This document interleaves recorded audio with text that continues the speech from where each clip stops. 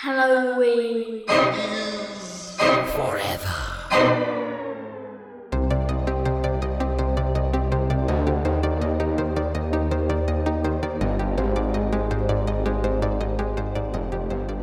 Do you guys know what a mummy's favorite music genre is? No. What is that? Oh, is it rap? Don't say rap. I'm going to be so mad if you say rap. It's rap. Damn it. Welcome, boys and girls, to a very special Spooky Yuki Halloween mini-sode. Halloween is forever. I'm Brian. I'm Meg. I'm Steve. Hey, we got someone else here. Who's that? Who's that hanging out over in the corner? Creeping around in the darkness over there. Go and introduce yourself real quick. This is Anthony. I am from They Call This a Movie. We are a bad movie podcast, and I'm a huge fan of the show, guys. Listen every week. Thanks for having me on. We can talk about this movie. Well, thanks for coming back and that we haven't scared you off. Yeah, we are thrilled to have you. Yeah. It's rare that somebody comes on the podcast and has also listened to it. There you go. Yeah. So you guys, you're my Monday. Nice. I like it. We are going to, as you probably saw when you clicked on that sumbitchin' topic title, rather, for this mini-sode, we're going to talk about the thing everybody else is talking about right now, which is this, just this past week, the ultimate film in the Halloween trilogy, if you will, 2022's Halloween Ends released. And we all saw this goddamn movie in the last couple of days. I actually saw it just last night, or actually the day this is releasing. It'll be 2 nights ago. When did Yins all see that flick? I saw it Friday. I went last night. I watched it Saturday. Did you guys go to the theater and see it, or what'd you guys do? Got that peacock. I saw it in the theater. Oh, you got the peacock. Got that peacock. I went to the theater, because I enjoy theater popcorn. I specifically tend to go to the movie theater because I go for the popcorn. Anthony, you went and saw, or did you do a little peacock action? I did Peacock. Usually I like to do like early in the day shows, and there was the earliest one was like 1 o'clock on Saturday, so I had too much shit that I had to do, so I ended up watching it last night on Peacock. I fully planned to go to the old movie theater, which I did with the first 2 movies in this trilogy, but you know, shit happened. I got home from vacation yesterday after we gone for a week, and then family in town now, so it just made a whole lot damn more sense for us to do it on the old Peacock, which was just fine. Although, you know, I do like to give it the movie theater experience if we could. But live and let live, you guys. We're getting into Halloween Kills 2022, or what I've been referring to is How Michael Got His Groove Back. So let's get into this son of a bitchin' film. But first, we have a couple of quick little orders of business that we have to take care of. Let's get the traditional one out of the way here. What's everybody drinking this fine spooky autumn evening? You guys are gonna be so stoked. You bitch. So soon to be so fucking stoked. You I already told you guys what I bought the other day. I know you were doing it. Meg was bragging on the texts about how she was going to go pick up a goddamn 30 rack of Bush Apple and just punish herself. You know what? I was a little bit modest, and I only got a 12-pack, Brian. Yeah. All right. Ooh, classy lady. Yeah, pinky's out for this Practicing bitch. restraint. I actually was gonna definitely try one of these. Really, She's actually sitting on 4 12-packs right now as a chair. She's full of shit. my throne of Bush Apple, my crown made out of Bush Apple cans. I mean, guys it are does impressed. seem I can now tell. more seasonally relevant. Yeah. Don't Yeah. fucking pretend or patronize me here.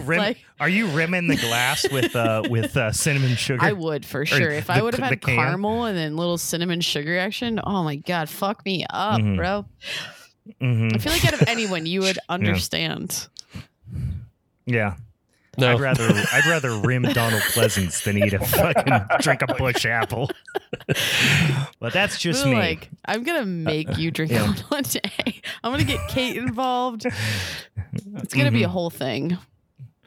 Yeah. One of my coworkers is big on it too, and I have resisted the urge up until this point, but it's only a matter of time. I feel like I'm especially getting a in reputation. the autumn here. You know, I don't.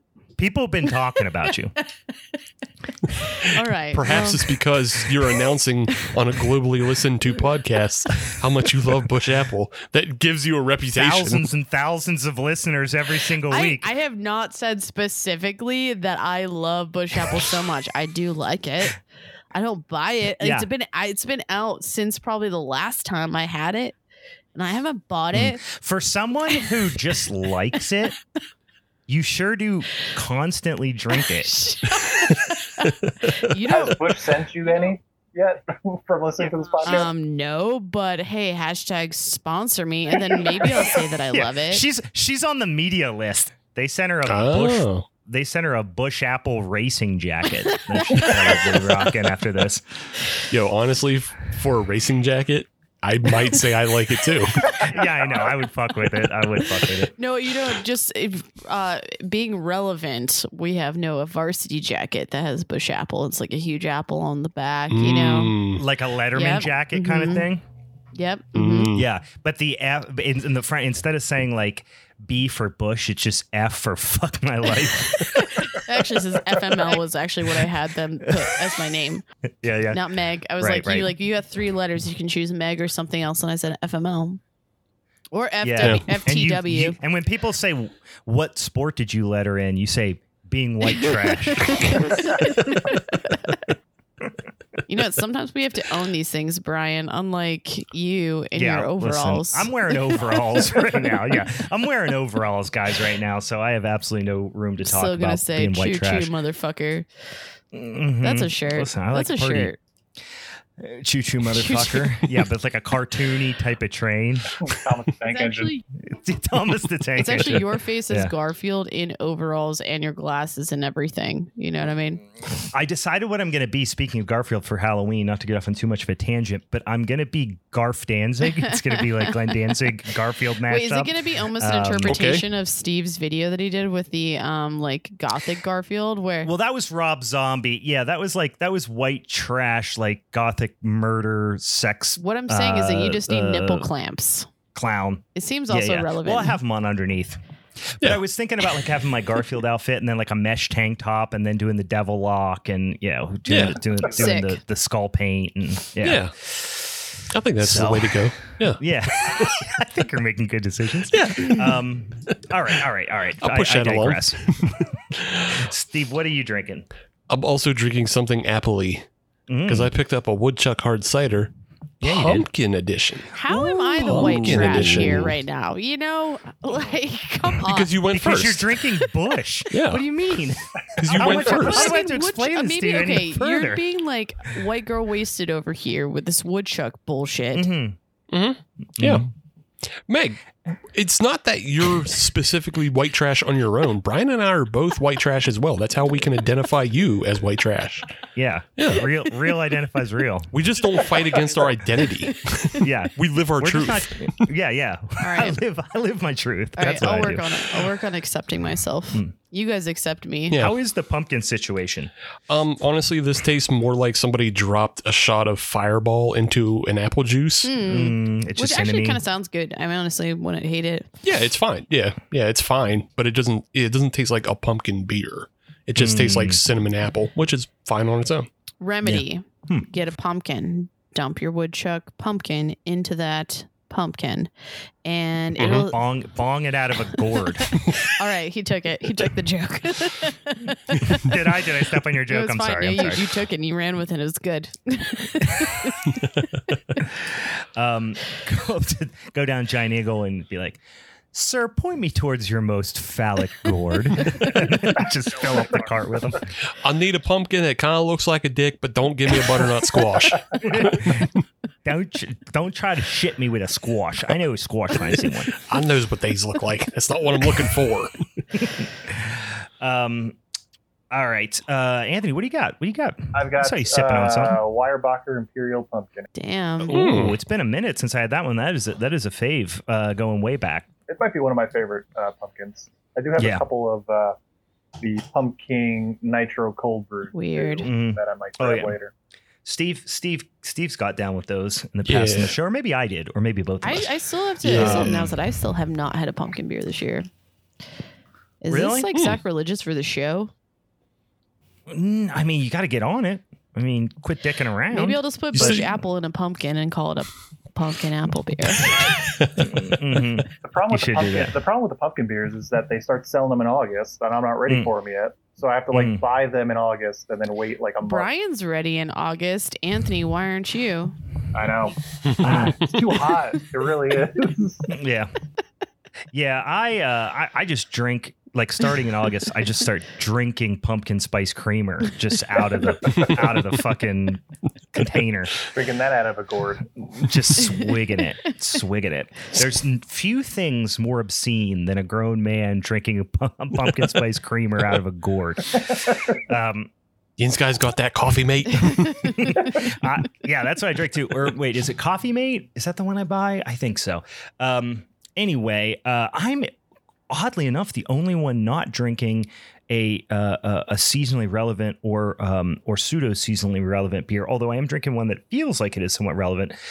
It is Enegren Brewing Company. It's their Edelhock Black Pilsner, which did feel somewhat gothic and metal. It sounds so badass. And it's I like that it's obviously a Schwartz beer, but they're calling it a black pilsner. I assume to communicate the fact that it's it's definitely on the higher end, the more aggressively bitter end of the Schwartz beer. Do you think? Do you see that style, often? but More so, even being at that. Like, I mean, I feel like our consumers are a little bit more intelligent in general, but Schwartz beer also could not make as much sense as much as like black pilsner.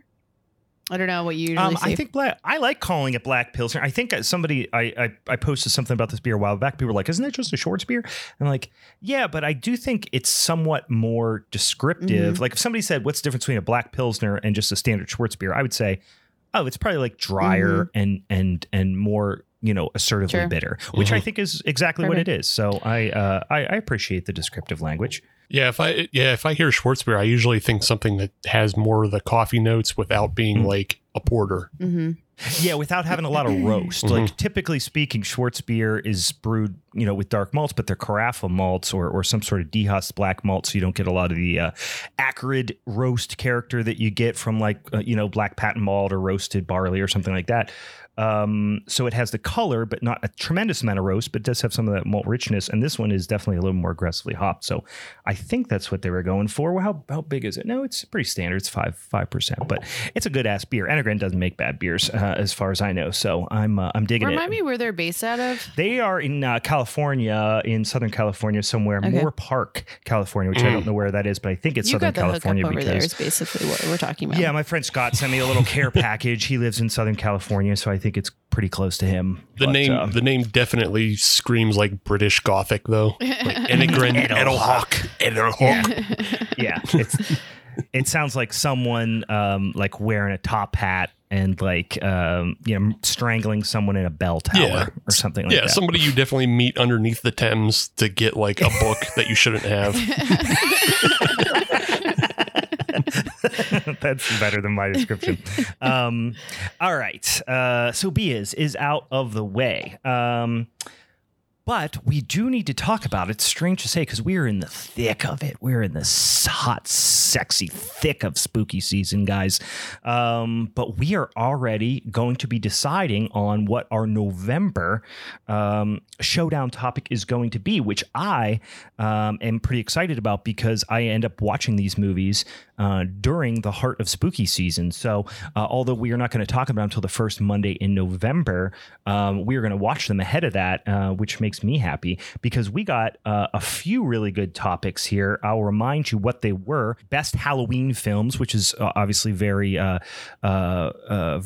pertinent to our conversation that we're having today as we talk about Halloween Ends. So we're talking about the Halloween franchise in general. The other option that came up on the old spinny ass wheel is best of the Universal monsters. And then last but certainly not least, Roger Corman flicks. Before we reveal which one it's going to be, this time of year, as always, we get a lot of new listeners this time of year, which is we're very happy to have you here. But also, if you don't listen to us either from now moving forward, or you haven't been listening to us for a long period of time, fuck you freeloading bastards. Close the podcast. No, I'm just kidding. No, we appreciate having you here, but do go over and follow us on the old social medias if you like this kind of spooky ooky shit, especially if you like it all year round, because we're doing it 52 weeks of some bitchin' year. And we do a little showdown episode once a month. The other episodes we call mini-sodes, but rarely are they miniature in nature. The showdown episodes, this is how it works.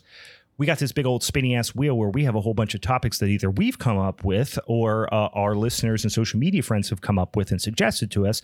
We randomly pick 3 of them on that spinning ass wheel each month, throw them out on the social media, specifically Instagram and Twitter, and then Yin's select which ones and vote on them in a little poll, which ones you want us to cover. And then once we have that topic, we each pick a film that is associated with that topic. We argue about it on the showdown episode. We jackknife powerbomb each other, hang vertical suplex. Sometimes chairs get involved, barbed wire, and ultimately somebody takes home that son of a bitchin' strap for the month championship belt. I'm still waiting to be able to like hit you over the back with a chair, Brian. Mm-hmm. Chair wrapped in barbed wire. I got a kendo stick with your fucking name on it next time when we see each other. I'm serious, you know. I'm real serious. Meg is dead ass serious, staring into the camera right now. So Steve is actually the October champion. He did take it home. He's Call me Mr. October, please. Oh my God. October. Reggie Jackson, the Reggie Jackson of, what was our topic again? Of John Carpenter films, right? We had that epic showdown, which was The Thing versus Halloween. The Thing 1982 versus Halloween 1978. I'm still not mad about this. Yeah, well, it came down to me because I had Assault on Precinct 13, and I was Mike Tyson in the 96 WrestleMania main event. Lisp enough. I think you should actually lisp the rest of the show. Thanks. Yeah. And I listen, I got to choose.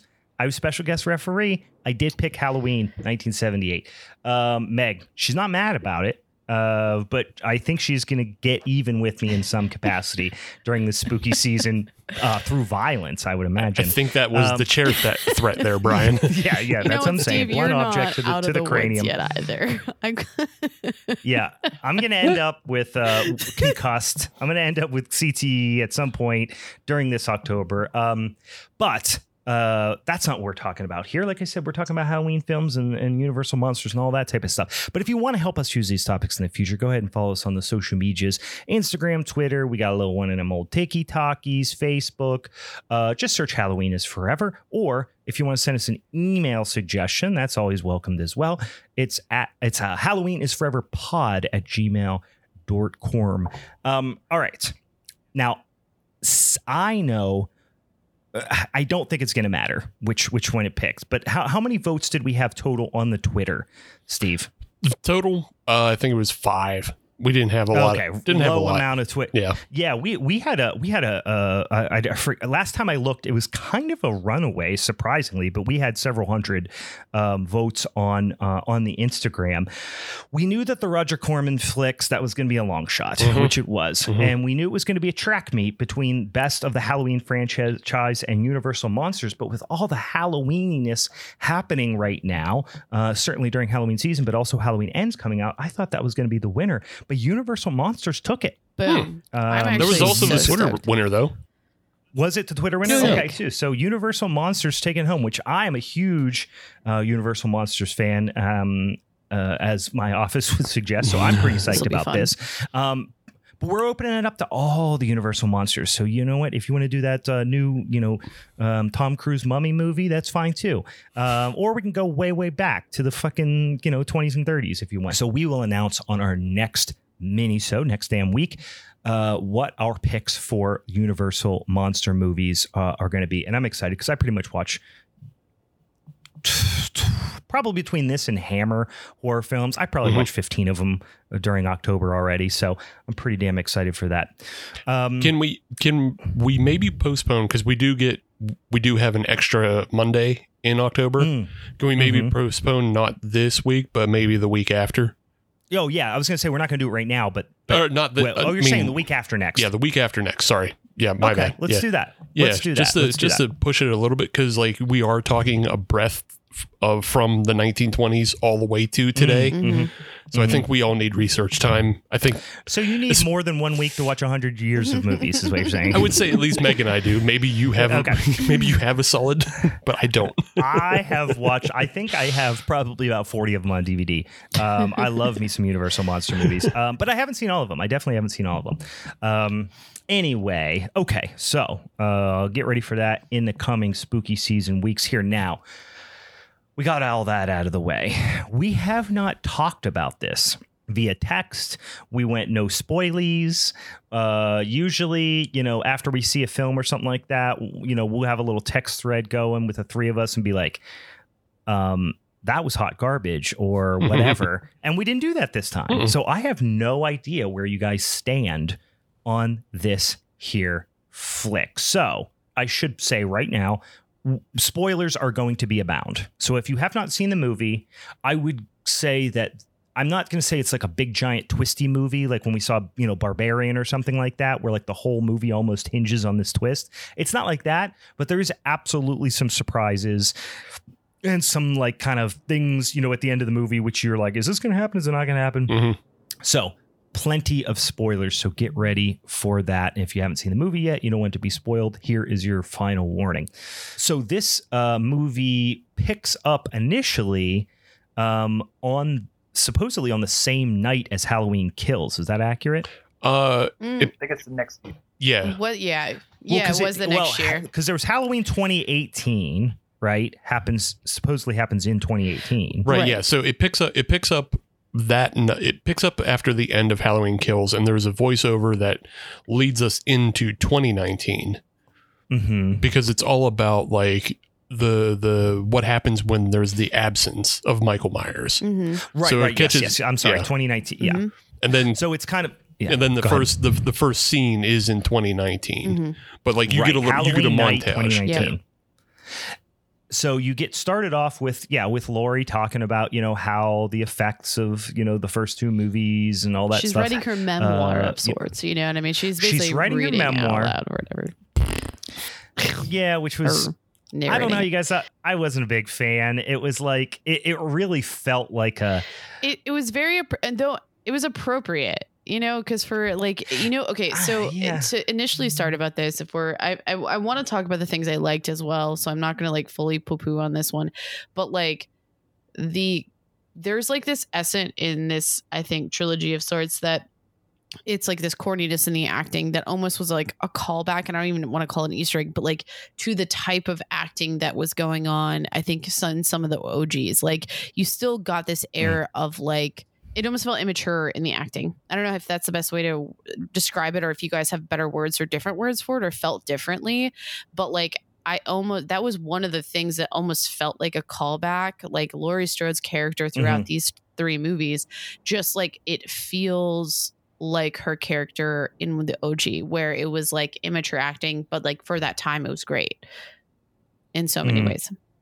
I'll stop there. Yeah. I'll say as far as the performances are concerned, I thought that the tone changed more dramatically between 18 and Halloween Kills. Like I feel like at 18 was a little grittier. And then Halloween Kills is where things got a little bit more cartoonish. Yeah, maybe that's a good and word. It started to remind me more of like Halloween 4, 5, and 6.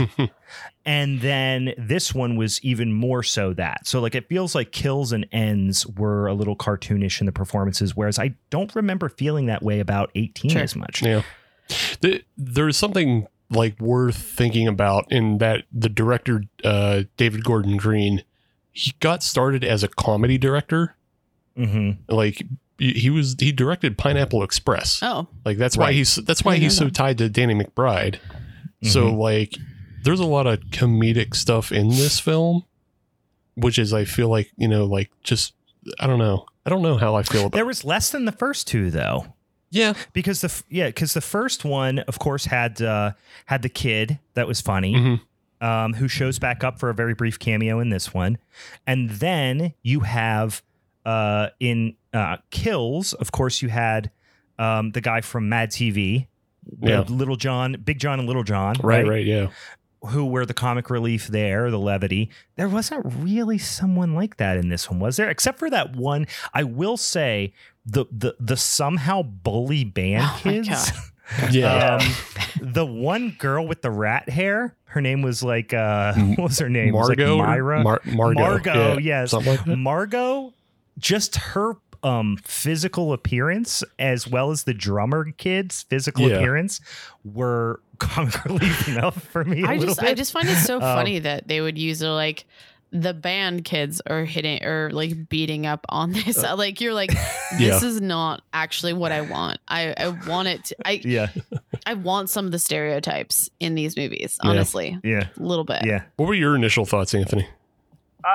Yeah, it's weird that they're like band kids are beating up an adult because he's like 22 grown ass man. Jamie Lee Curtis doing the voiceover. I'm specifically biased against voiceovers in general in movies, so it didn't work for me. But that's not to say that it was particularly bad. I dislike. You can say it's bad unless it's like Morgan Freeman. Basically, everything just feels really cheap and just like a cheat code. More often than not, it did feel a little cheap. Yeah. You know, I mean, I get it's the third movie in a trilogy, but it's like it did feel like last time on a very special episode of Halloween, you know, kind of thing. It was so tropey, and I just overall the writing in this film is so terrible. And like it's not good. I will say this. We should probably just get this out in the open. Meg, I'm sensing you clearly just didn't like it. Is that accurate? I told the guys before you came on is that I went in knowing I might have had a bias, not only from just our showdown, but like coming into this whole franchise much later in life. You were butthurt coming in, right? I was definitely butthurt coming in, for sure. But I also hated last year. Like we already went over that. Like if we re-listen, I don't like recall. Like I didn't like it. So I was like, okay, I want to still have hope that this will be better, or that they'll try to wrap it up. But I feel like you kind of talk about what's going on is that like it felt so forced to want to end this, and I felt like it was so inappropriate to try to like create a movie that ends this, in theory, franchise. You know, because I feel like, and we'll keep going into why I feel this way, but I feel like that is not what the story of Michael is. And I think going into it, I already was like, my frustrations about Michael Myers or this character in this franchise is that like we don't really have a lot of the, like, he is in essence a human being, and there's not this mysticism around it, and you know, versus say like a Jason character. So certain things I'm not going to give a pass to, versus like, oh, that didn't really make sense in like a Jason movie. You're like, no, he's like a mystical character, we know he's fucking dead. And so it became frustration that Michael would never die. And then all of a sudden we have all of these movies where he never dies. Like I would rather keep having that and have Michael Myers be this character that is just completely unstoppable. And I feel like this movie destroyed that idea to me because they made him out to be so fucking weak. He clearly was, but I don't know. Weak, but also they added mysticism to it. We'll get into it. I'm very curious how you guys saw that. But so let's keep going. I mean, I have a way that I saw it, and I'll unleash a grand theory when we get deeper. I can't wait. It's confusing. It's confusing. So I'm excited to talk about that. But before, and let's jump ahead. Steve, you know, if it was like the elevator speech, hey, what'd you think about Halloween Ends? So I like a lot of the ideas they attempt, but like I already just said, like the writing is so poor. And like if you look at the credits on the film, there's 4 writers, and those are the ones that just got credited. And like that's never a good sign. Like the more writers you add to a script, usually it makes it worse. Sure. Just almost always, because like everybody's trying to get their shit in. Like this movie like Halloween Kills. This movie feels like 2 movies, if not 3. You know, and like they're so tonally different in different ways. Because like all those scenes with Laurie and Will Patton, I actually really like those scenes, but like that's not like part of a Halloween film. You know, and then you have these other scenes, and then like the other 2 writers who aren't David Gordon Green and Danny McBride are like really inexperienced if you just look at their IMDb profiles. Like, obviously, I know they've probably written more outside that's never been produced or never been published or whatever. But just like the fact that this film is the second credit for both of the other two guys is just like, man. Yep. And I have a. It's like, what happened? Why'd you bring in the B team? Yeah. Kind of thing. Yeah. So I wanted to like a lot of the things, and I think there's a lot of ideas that could have been played with, but they didn't touch them enough. And I think the biggest one that I really liked was the idea of what if there was no Michael Myers, you know? And if I would have written this, I would have had Michael dead the entire time this film. There wouldn't have been a Michael Myers in this film. You almost wonder whether, I wrote that down, you almost wonder whether that was the original plan, and then the studio was like, no. There has to People be. are gonna be furious. Yes, people are going to be mad. I want to hear Anthony's like overall thing too, but like I have more comments about what we just talked about, what you guys just said too, though. Yeah. Sure. Yeah. So I'll take a step back and kind of jump off where Steve was. So I've evangelized on our podcast a bunch of times about if you gave me the keys to write a Halloween movie or a Jaws movie, would be, because I think they're very similar in terms of like, you know, this kind of ever-present thing that is there. I would create a Michael has shark DNA. My sequel would that neither of them would show up. So my perfect Jaws 2 would be Chief Brody being the maniac he is in the first and second act of that movie, and there never being a shark in it, and then him coming to realize that he's gone insane and he needs a therapist because he's like shooting at school with fish in that movie, and it just so happens that eventually there comes a shark. And I think my perfect 2018, which I did like Halloween 2018 compared to these two an awful lot more, but the perfect one would have been, you know, Laurie has spent these last 40 years waiting for the time that Michael will come, and either he never shows up or never gets out of jail, or he does and he's just a normal person and he just wants to move on with his life, and it winds up being that, you know, this is a movie about her overcoming. Like he works at Trader Joe's. Like, yeah, because in the logic that these guys have created to kind of like throw away all these other sequels to go from Halloween 1 to 2018 is that Michael, or like Steve could have done all the shit in Halloween 1, right? You're 6'5" ish, right? You could just go up and beat up like 19-year-old babysitters. Yeah, I could take out four people. No problem. Yeah. and he does regularly. We all know that he does this. Like, you know, I'm a menace. People know this, and that's fine. Yeah. PJ Souls is maybe 4'11". You could have thrown her through several windows. Yeah, and so like because I'm such a menace in my own town, and nobody's made movies about me, like Halloween becomes less believable in 2018 because, you know, he got locked up, you know. Right. So now why are you making such a big deal? Now he's 70. He's been behind bars for 40 years. And this town treats him like this, like he's killed all the people in the sequels that we're supposed to ignore. He's killed 3 people. He's killed Stupid Bob and 2 babysitters and got bested by a baby. And the truck, and the tow truck. And the tow truck. That's true. Yeah. Yep. So like there's a reverence to Michael Myers that comes through in Kills, and then I guess he kills more people in Kills, so it changes that. But it's like they want their cake and eat it too, almost through this trilogy. They want you to ignore all the stupid stuff in 5 and 6 and Busta Rhymes. We will never. R.I.P. We don't say that word. Forget. We don't say that name around here. But everybody in this town of Haddonfield is just gripped by what they remember Michael being, and he's just a dude that killed 3 people. Did you guys like feel like I think again one of my things against the Kills and Ends is how oddly, like, I don't even know the right word, if it's like communal or like how the whole town feels, and like everything felt like this big group event, and I just felt like it was so corny and didn't fully make sense. But I don't totally understand what they wanted to achieve with that, besides maybe something like when we band together, we can kill the bad guy. I don't totally get it, but that was one of my knocks against it. And I actually absolutely hated the final scene in Kills. Yeah, they definitely made it a bigger story, because in the first movie, despite the fact that it goes to like multiple locations and you know what I mean, it's still a relatively small cast. It's a relatively small story. They're keeping it from the public, but in obviously in Kills is when they do the whole like mob mentality and the shared grief and shared trauma thing and generational trauma and all that stuff. And I didn't love it.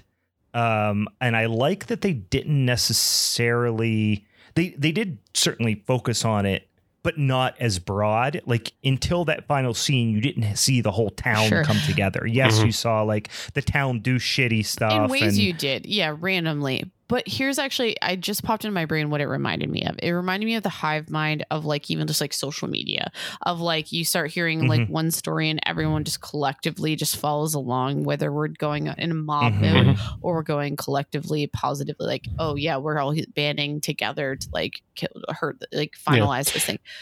But yeah, and you see like a little bit of that in that the fact that there are some townsfolk who blame Lori of all people.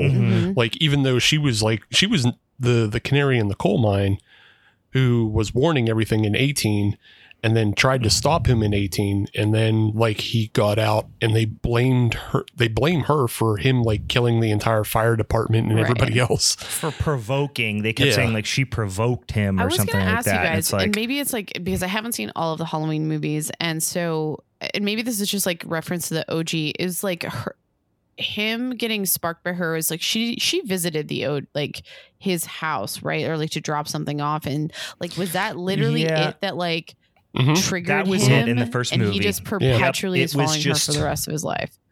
Her dad is a real estate agent who was trying to sell the Myers house, and when he escaped, he went to the Myers house and he saw her when she dropped off the key under the doormat or whatever. That was it. The second movie, then it becomes they're then it's their siblings, and then it's Cult of Thorn, and then it's supernatural like crazy this shit. This is amazing. Like it feeds into this like how insane Michael Myers could be, is that fixation, that obsession with this one character, like one person who really has no effect on his life in any way, shape, or form. And what I feel like this movie did that I think also impacted that storyline was this idea is that it felt almost like a revenge film for a little while.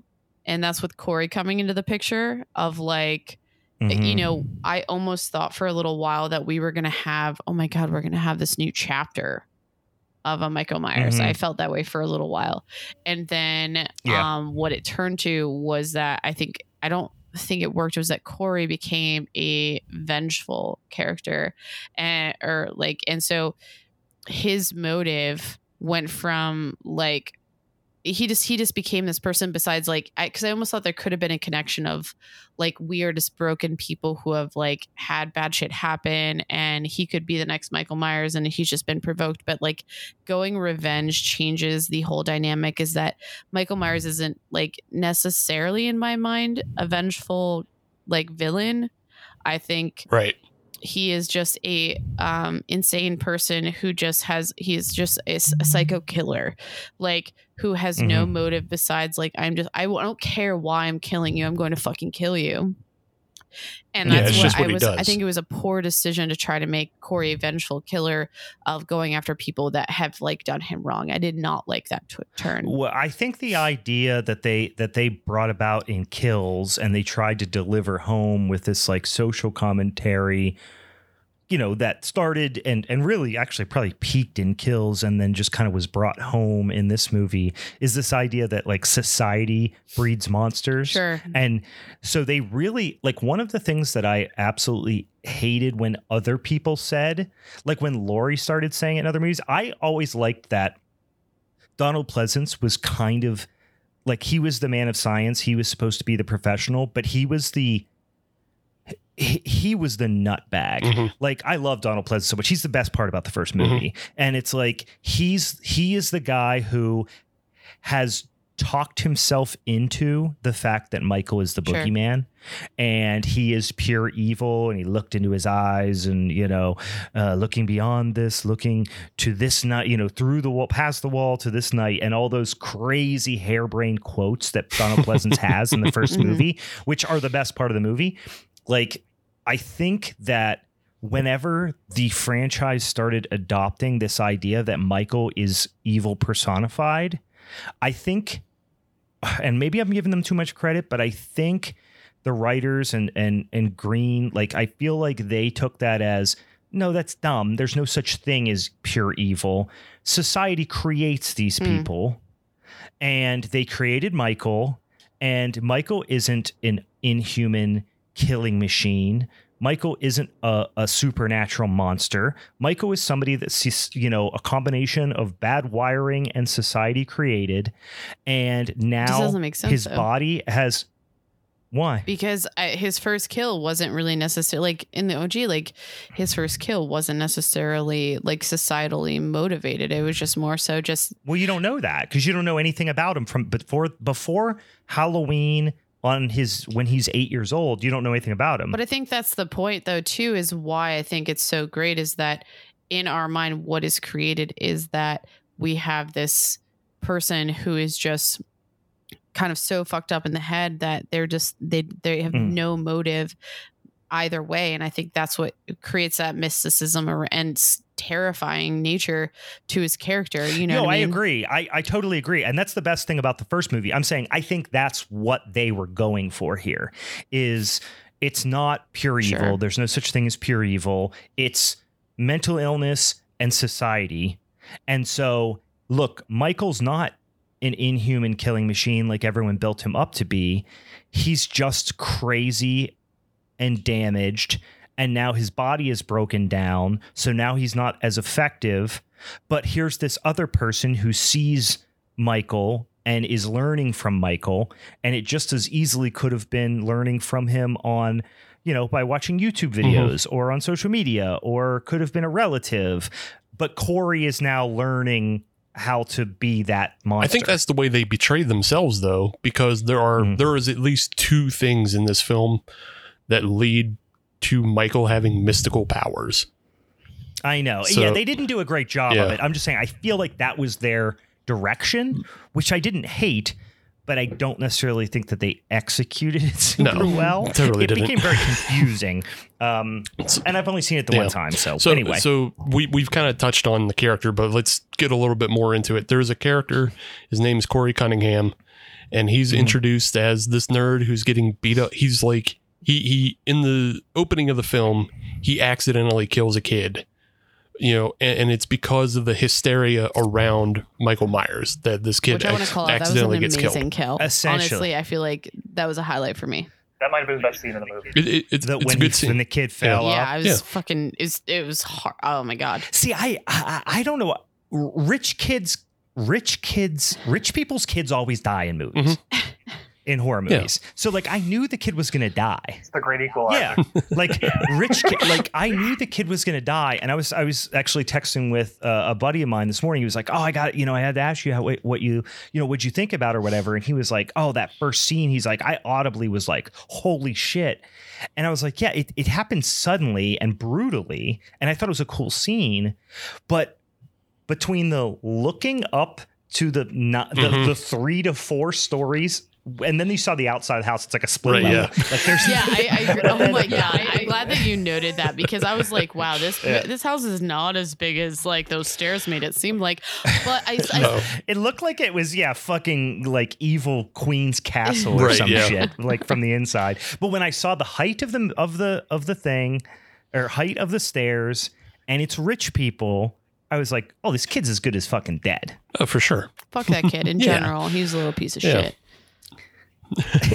But so that event turns Corey into this pariah in Haddonfield, and like it's the beginnings of like finding a new boogeyman, and like he becomes like this washout. He's working at a junkyard despite supposedly being an MIT level engineer.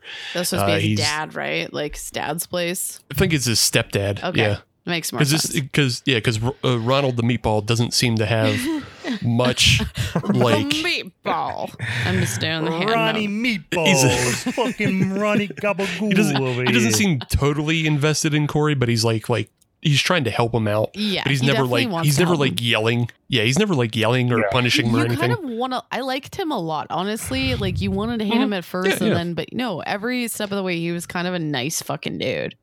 That's why I thought he was Why a stepdad. did I have it in He's my like head the that he was support- an uncle? I don't know. Uncle Maybe. banging the Am I- guy's mom. did I make- Did like the dad die? They weren't banging. He was Were at they their not? house for dinner. Like Yeah, I thought it was just like they were a Uncle weird family. Tony's for I think it's because he is doing a very stereotypical Italian meatball voice, and she is doing a very stereotypical New York Jewish lady voice. That's true. Mhm. So like you didn't think they were necessarily a couple. I thought it was a stepdad, and like he's not there all the time, but he comes For over some reason, sometimes. I had him as an uncle, but I might be totally. might be. I might have completely They had fabricated the that. like divorcee, we're settling for one another vibe. We're like, yeah, let's fucking go. Mhm. We're just gonna stay together. You're like, yeah, he's not going Yeah, we're- anywhere. He's yeah, gonna we're two keep older eating. people in Haddonfield. Yeah, Yeah. Mhm. maybe we'll touch each other's genitals every once in a while. Yeah. Special occasion. He runs a junkyard. She runs a shop where she makes those plastic things you put on furniture. Oh yeah, no, for sure. Hand sews plastic. Yeah. She hand sews plastic covers so nobody gets any of the spicy Sunday sauce on the couch. You don't drop Don't nothing you- in the sitting room. No gravy on the couch. No gravy on the cake.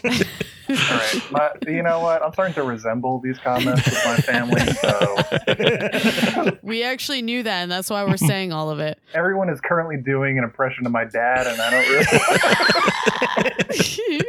Hey, Tony, get the fuck over here. Only God bless.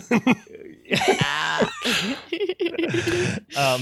Yeah. Oh, I didn't mention at the beginning. Listen. I'm a huge fan of this franchise. I've seen Shut all up, the Brian, movies. we I know. love all the movies, but the Jack-o'-lantern animation, I'm always have to pay close attention to the Jack-o'-lantern animation at the beginning. This was pretty cool. The whole like morphing Jack-o'-lantern is cool. It was Yeah, good. it was enjoyable. I really like it. Yeah. Cool, Brian. Thanks. I thought it would be great if you got to bring it up. Maybe it's just if not just for me. I mentally made a note as well. It is supposed to kind of set the scene because like you have multiple jack-o'-lanterns busting through another one, so it kind of gives you the idea of lineage of evil, as well as like you never know what the next one's going to be, so it kind of sets up the tone of the film in a way. I'm about So, to tell yeah. you to shut up too, Steve. I'm just joking. Sure. Anywho, I liked it. Hey, I liked also, it. why is when they're doing this whole thing about like how, hey, when Michael went away, everybody just like created their own boogeymen and blah blah blah all this shit, and then there's all these people dying and being murdered, and why is Laurie at every crime scene? I really thought Check mark, that Laurie not was gonna Michael. be a murderer. Mhm. Like, I honestly thought, Anthony, to your point, that they were gonna, and I was like, God, if they do this, I'm gonna be so impressed that they were gonna go, no, Michael's been dead. We found his corpse in that fucking pipe. He been dead, and Laurie's been killing people. And then I was gonna be like, that would have been sick. That would would've be been- sick. Yeah. But I think it's more so, I think, of her keeping tabs on like how people are dying and what people are doing, because she's just like has nothing better Yeah, to do I as well. As, know. like, this is her obsession in her life. She's always first on the scene, Yeah. though. I just thought that was She funny. actually She's is a an rich- honorary Murder, she wrote. cop. Did you not catch that? Yeah. They gave her a badge, and it's the No. shape of a pumpkin. It's a Are you making this up? Yes, I'm making Yes. this up. Okay. I was gonna say, wait, what did I miss here? Like, what am I talking about? I'm glad Yeah, for I 2 was like, seconds is you she actually like, questioned. is she like a Nightcrawler situation? You know why? You know why I thought about that for a second? Because I was just watching a movie or something when they were talking about Salem, Massachusetts, and in Salem, the like symbol for like the town, including the police badges and stuff, is like a witch on a broom that's kind sick. of thing. And so that's why I was like, oh wait, is that real? I think Anyway. I think you thought this because you didn't have the confidence that these these movie makers wouldn't do that. Yeah, no, legit. Yeah, they You might. got it. Yeah. That they wouldn't give her a sugar cookie badge. Yeah. You're like, man, Halloween Kills was pretty stupid. So I can totally see It's that. actually an Eaton Park cookie, the themed ones right now, you know, with the pumpkin and the Frankenstein. Little smiley face. Yeah, depending on what. It's pronounced Frankensteins. Got, It's an M in both. Frankensteins. Got some Frankensteins. I made these Frankensteins. I got these witches over here, and I made them out of a bag and a balloon. That's all. Yeah, we should like briefly cover, because I don't like. I mean, we're giving away a lot so much, but we should talk about just like the general trajectory of what's going on in this movie, because I'm so curious about Corey's like story in this, as well as then how it leads into Michael's, and then getting to the end. Those are like, I think in my mind, the three main points. Mm-hmm. Yeah, so Corey is he accidentally kills the kid. He becomes this pariah. He has this very overprotective mom who may or may not be fucking him. Oh god, no, literally I thought for 2 seconds because she kisses him on the mouth in a very it's very uncomfortable. She's so abusive and toxic, but she's just like, oh my baby boy, give me a kiss. Hey, Tony, Anthony, does your mom give you a kiss like that too? She's like, mwah, mwah. Again, we're going back to we're basically, this movie is actually your family. Did we decide this? I was Corey. This happened to me. Oh, God. Are you the town devil now? How are you alive? Anthony kills rich children. I forgot to mention. Accidentally killed a rich kid. We're actually going to have a side anthology of Anthony kills. Yeah. Yeah. They do this whole, so yes, he's got a kind of a rough life. He rides his bicycle to the junkyard, which his uncle and or stepdad runs, both, which we don't know, maybe both. We've got a Hamlet situation going on. So we see him. He's living this very solitary life. He doesn't he doesn't really have friends. His uncle stepfather gives him a motorcycle. It's like this piece of shit old motorcycle. Really nice, actually. Brian looks sick. Yeah, it's kind of cool. But he's like, hey, you need some freedom. You got to grow up. You're like 22 years old or whatever. So like, he's also like, you need to get to work on time, bitch. That's it. Yeah, and he's also like, you're late all the time. Yeah, because he's riding his bike to work every day. Anyway, and then he gets set up with Laurie's daughter, Allison, granddaughter rather. Yeah. Anyway, so Allison is now, a spoiler for Halloween Kills, I guess. Allison's mom died in the first movie. Yeah, I forget her name, but the actress is very, you would know her. Karen. Yeah, Karen dies in the first movie, gets killed. So Allison now lives with Laurie, and they're making things work. And Laurie's trying to set her up with the town pariah for some reason. And so he kind of comes to this conclusion after being assaulted by band nerds and thrown off a bridge, and then accidentally murdering a homeless guy. Oh, Brian, you're skipping. Yeah, you're missing. All right. Big part. All right. Steve, you want to take it? Oh yeah. I'm sorry. The homeless guy happens after he comes out of the sewer. I was thinking it was before. Yeah. Sorry. The Shape. Why do you guys know why they called Michael Myers' character The Shape in this film? So they called it in every movie. Yeah. So going back to John Carpenter's original script, he called him The Shape. Okay. And then totally my ignorance. And then every movie since then, at least in the credits, they refer to him as The Shape. Yeah. So this is also where I would like to unleash my grand theory. Let's fucking go. Okay. The thing that will probably upset a lot of people, but so after he's thrown off this bridge by the band nerds who have been bullying him, he crawls into this pipe where he finds... He doesn't. He gets dragged. He gets dragged. Yeah, you're right. He gets dragged into the pipe by Michael Myers. The Rat King, Michael Myers, of course. Rat King, Michael Myers. Old Stinkums. From Teenage Mutant Ninja Turtles, the Rat King, yeah. And at this point, Corey looks into a crevice and he sees Michael Myers, and Michael Myers grabs him by the arm, and they have this moment where they lock eyes. I thought he grabbed him by the throat. He grabs him. Yeah, he grabs him by the throat. He grabs him somehow. He grabs him up. He grabs him up. He's like, I'm gonna kill you, but then something happens in the eyes, and he's like, they lock eyes. He got real horny. They Actually, I think it's a lot of horniness. Yeah. Oh, you thought it was a sexual tension thing. Well, I'm most things in my life are that. Okay. So, the important thing is though that Michael Myers transfers his powers into Corey. Oh, okay. And then Corey has a very disorienting moment in the pipe, comes out of the pipe, and kills the hobo accidentally. Unsure. And I wonder, is it at this point that anybody else realized they were watching a Spider-Man movie? I did not. What? You go on, go more, say more words. Anthony does. Anthony's probably has something to say for a little bit.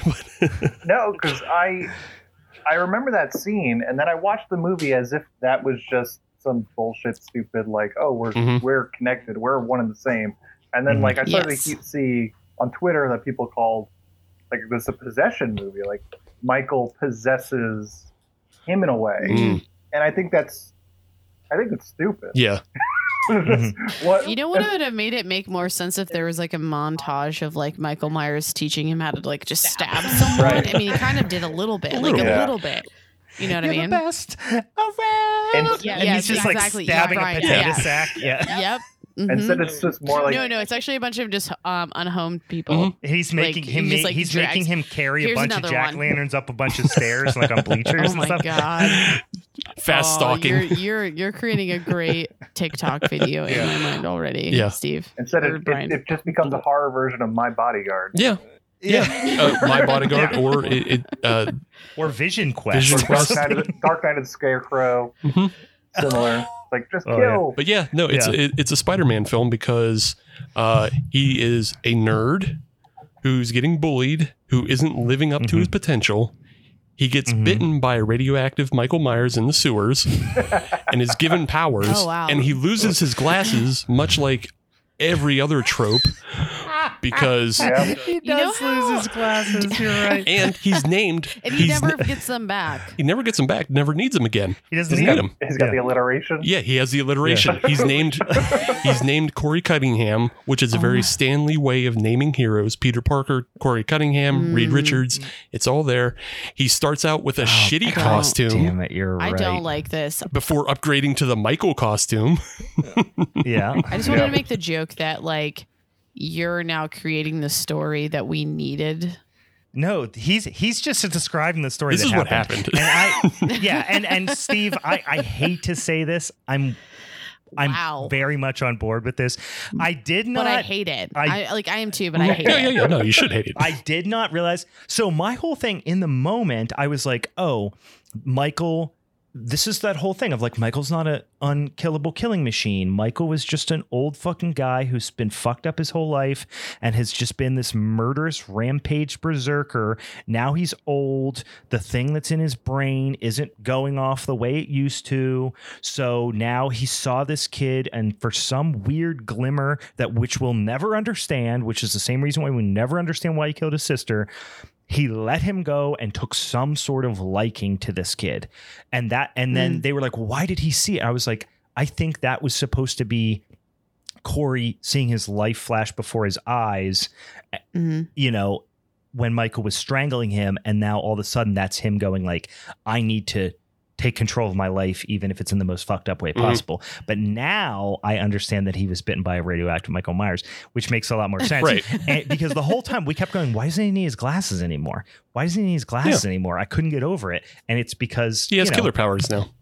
Tobey Maguire didn't need his glasses anymore. Here's another like scenario for this whole situation. He Mario Bros this shit and one-ups by basically killing Corey and inhabiting his body, and the more he kills people, the more lives he gets, which is why he's able to actually fight Laurie in like the final scene. But then he's still weak enough, and he's still a bitch ass at this point. And I mean, he's also like 75. Yeah. Well, he's you know he's what, in his Anthony, I don't give a 60s. shit. He's Michael right? Myers. Fucking. How old was he in the? He was 23 in 78, so he would have been 63 in 2018. So 66, 67 in this one. Yeah. So yeah. Yeah. You know what? My grandma got her first tattoo at 65. Michael Myers. Rick Flair's still putting around. Yeah. So Yeah, 60's the new 40. Yeah, Rick That's what I Ric always Flair was say. 76 when he wrestled his last match. My grandma's 95. My other Yeah. grandma's 95 doing yard work. You know what, Michael Myers?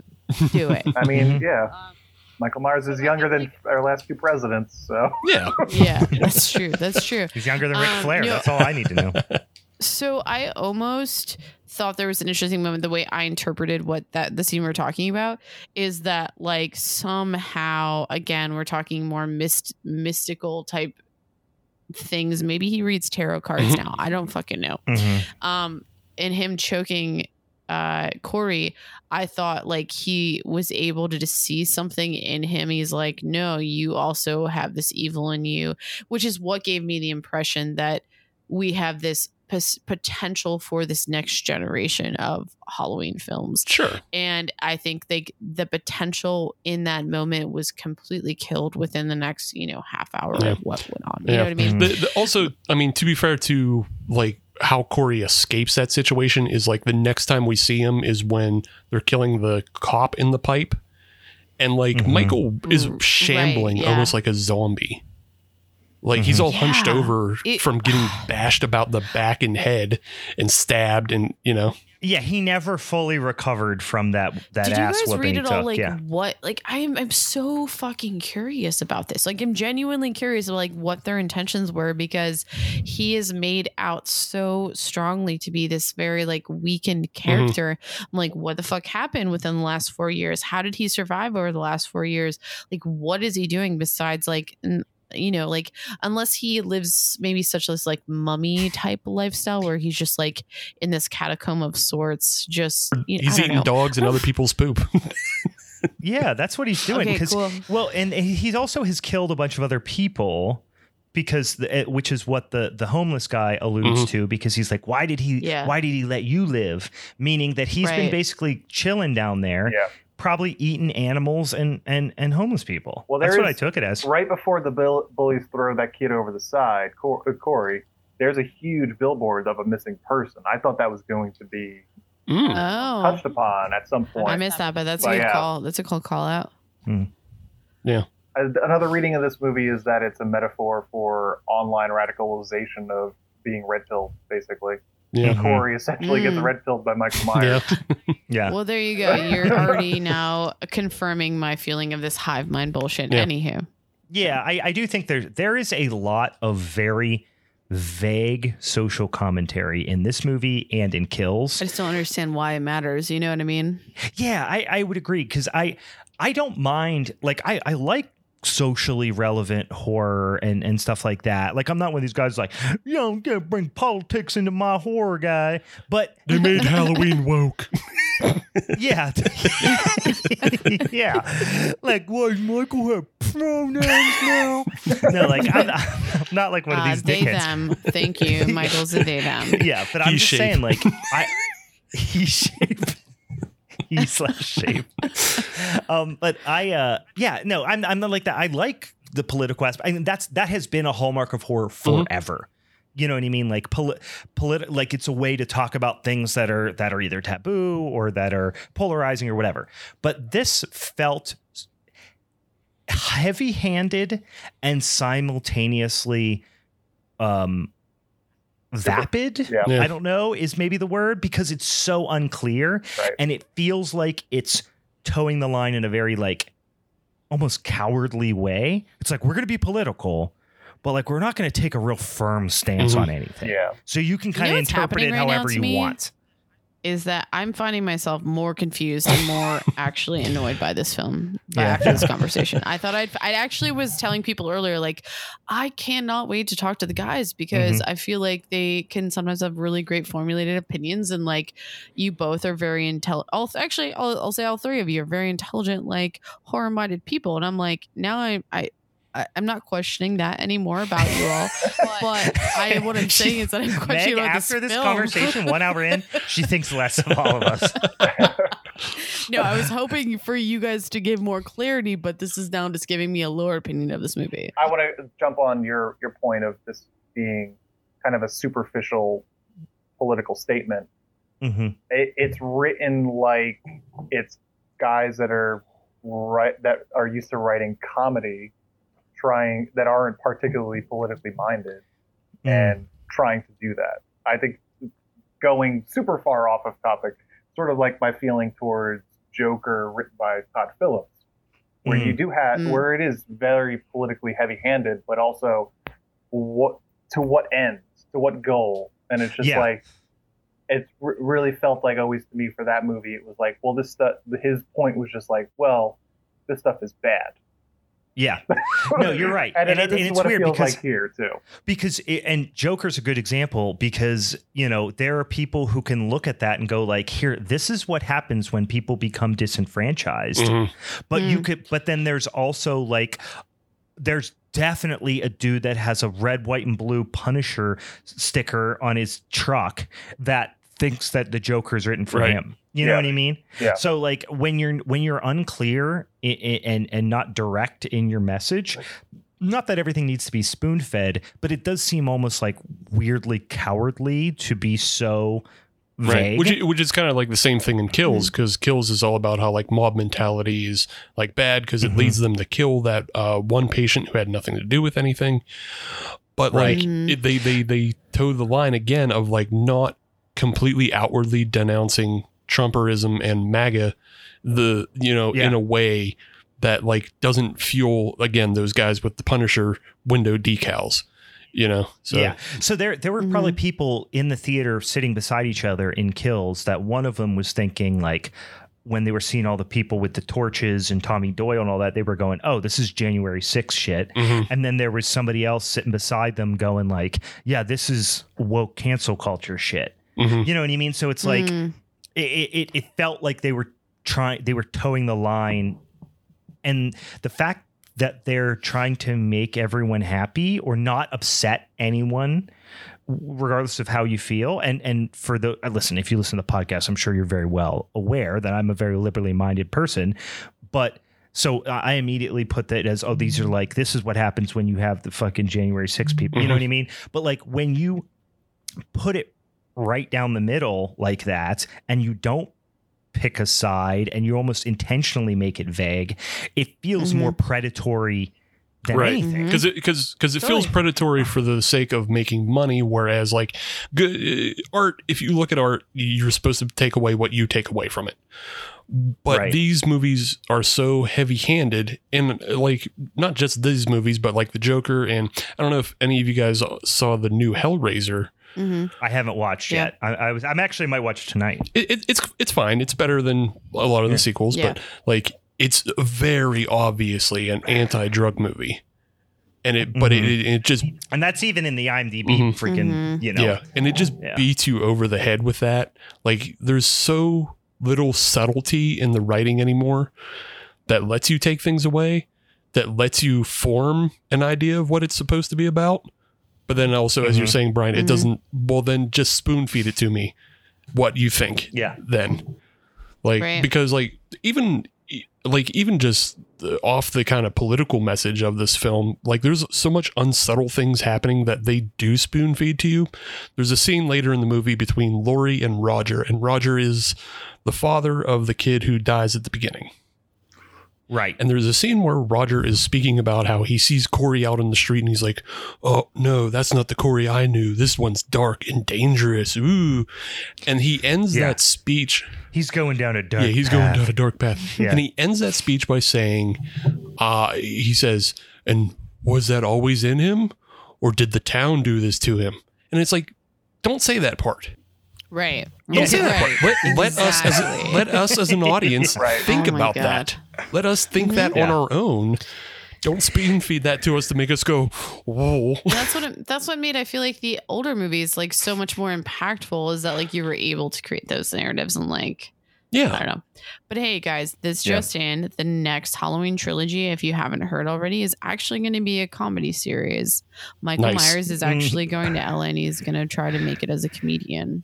Nice. And, hot take. He's actually not dead. Well, this is the thing too, is like, So we'll get to the end, because that was fair. Because that brought up something I definitely want to talk about, but I think we got to wait a little bit because we're not at the end, which the end is very, very polarizing too. But now that we're on, like we've kind of got like, so where we're at with Corey. So Corey starts to become basically a Michael's protege. In a lot of ways, so much so they're a tag team. Literally, they go and kill Allison's boss, and which is a doctor, and his like the nurse that is fucking him for a promotion. Which let's also make a call out. Like this movie, the Easter eggs that they did do so many callbacks to the OG. Like not only in this kill scene, first and foremost, with basically killing the nurse, like stabbing her through the chest. He bobs her. Yeah. And other callbacks. If we're just talking about this for 2 seconds about with Corey, this is what gives us the impression that somehow maybe Corey is Michael Myers. In that Laurie senses this is like the scene when she's looking at her office and looking onto the street and sees Corey kind of, and then like disappears or whatever, like. Yeah, he pops out from under a and I'm sure there's more, and you guys might be able to call them out. But those are two that definitely. Which is Michael, classic shrub guy. We all know that. The guy loves shrubs. But yeah, laundry. He actually likes laundry. It was actually a combination of the shots of because it was from the angle of the laundry shot, but it was around the hedge. Like, so it was a combination of two. But I was going to say they had a huge miss with the doctor in this film, because they have sex doctor, Dr. Mathis, who is like, he's banging the nurse who gets the promotion over Allison. Right. How and why is this not Tom Atkins playing Dr. Dan Chalice? Why is Tom Atkins not slamming High Lives? Like, get him a fucking 6-pack of High Life cans, have him slamming the nurse. Like, I know. I was and it was like an older guy. Call Tom Atkins up. Was it not? Yeah, now I want that movie. I want that movie. Yeah, it's so much better. He's out here. He's out there waiting for the call. Anthony's got Silver Shamrock shirt on. He knows what's up. Yeah. And can I just say that I hate Easter eggs at this point? The Marvelization of the Halloween series is killing me.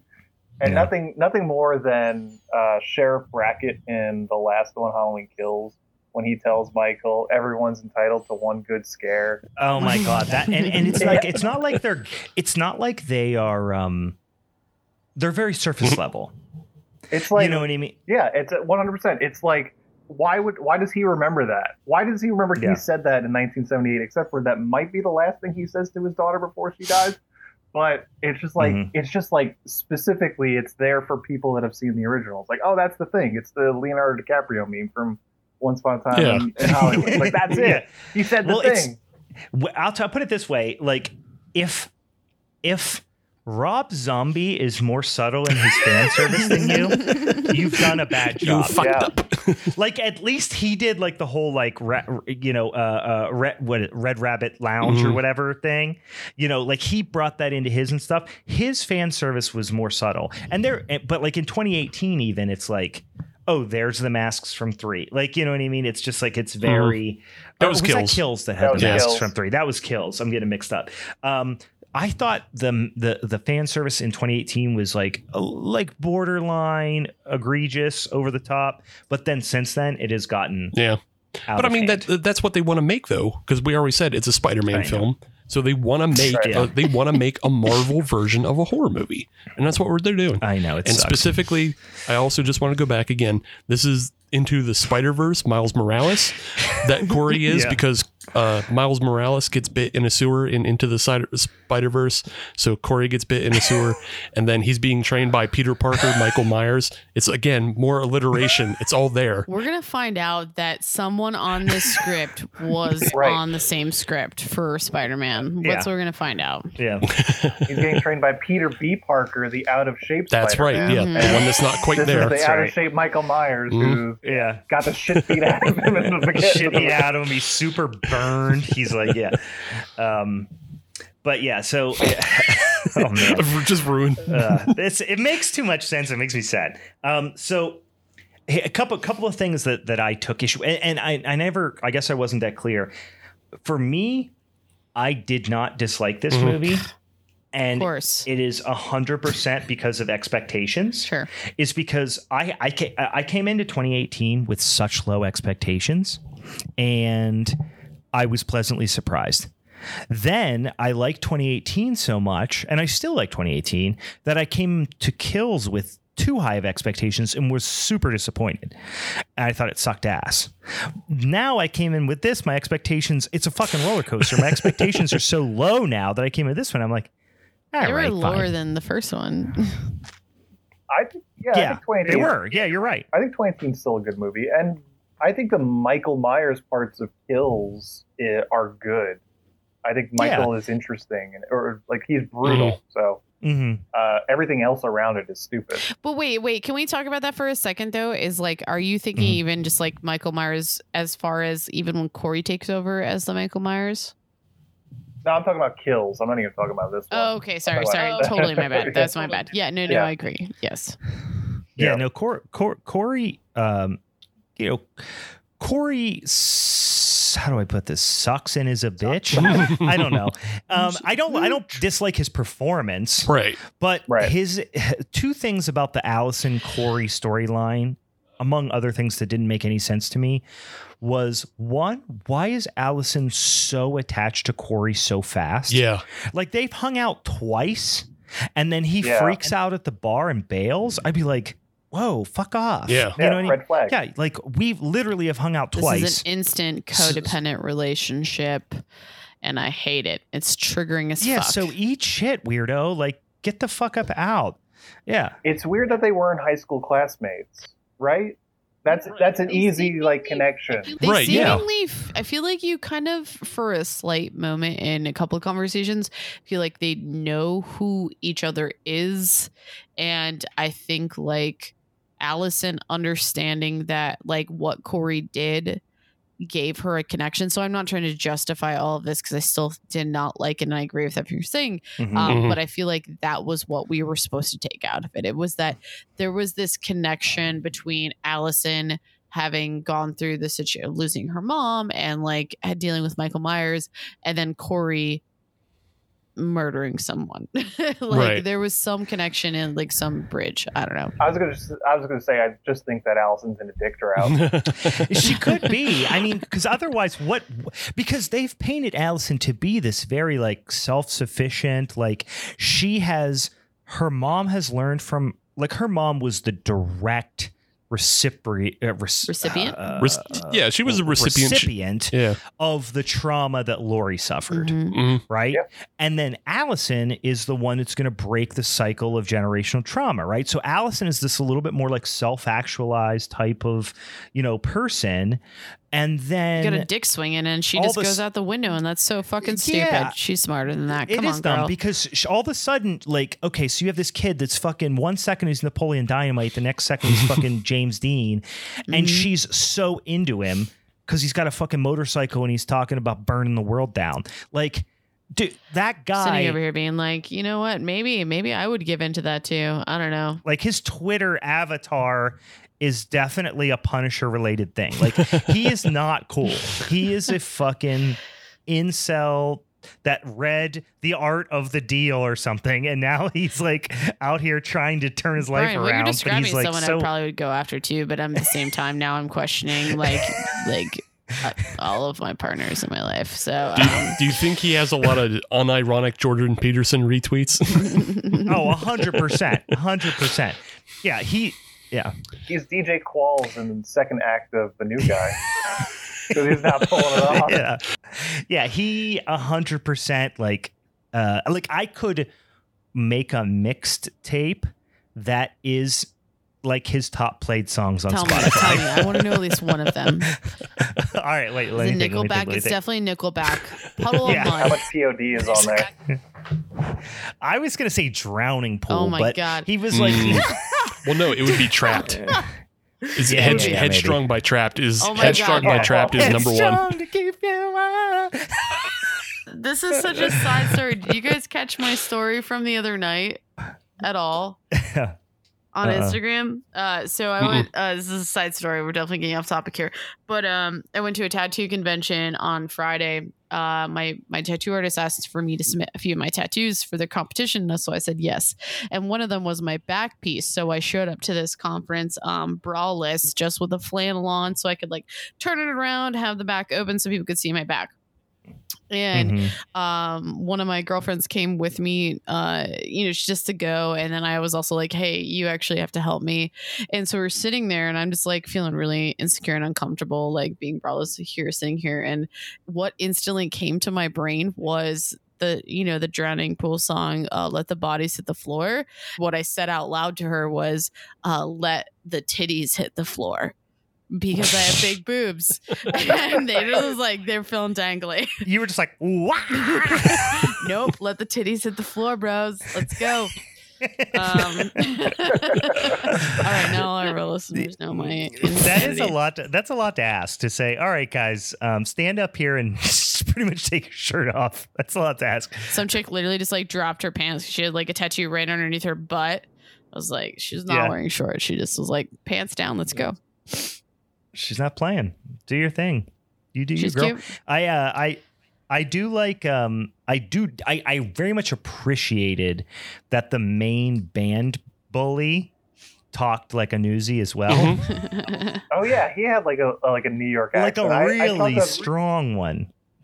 I chalked it up as like, oh, it's Chicago accent. Yeah, maybe, but not really, because Chicago sounds like this, and then he was very much like, oh, he fucked up my car. Oh, get the fucking guy! I'm gonna fucking kill this piece of shit. Oh, having a chalky milk again.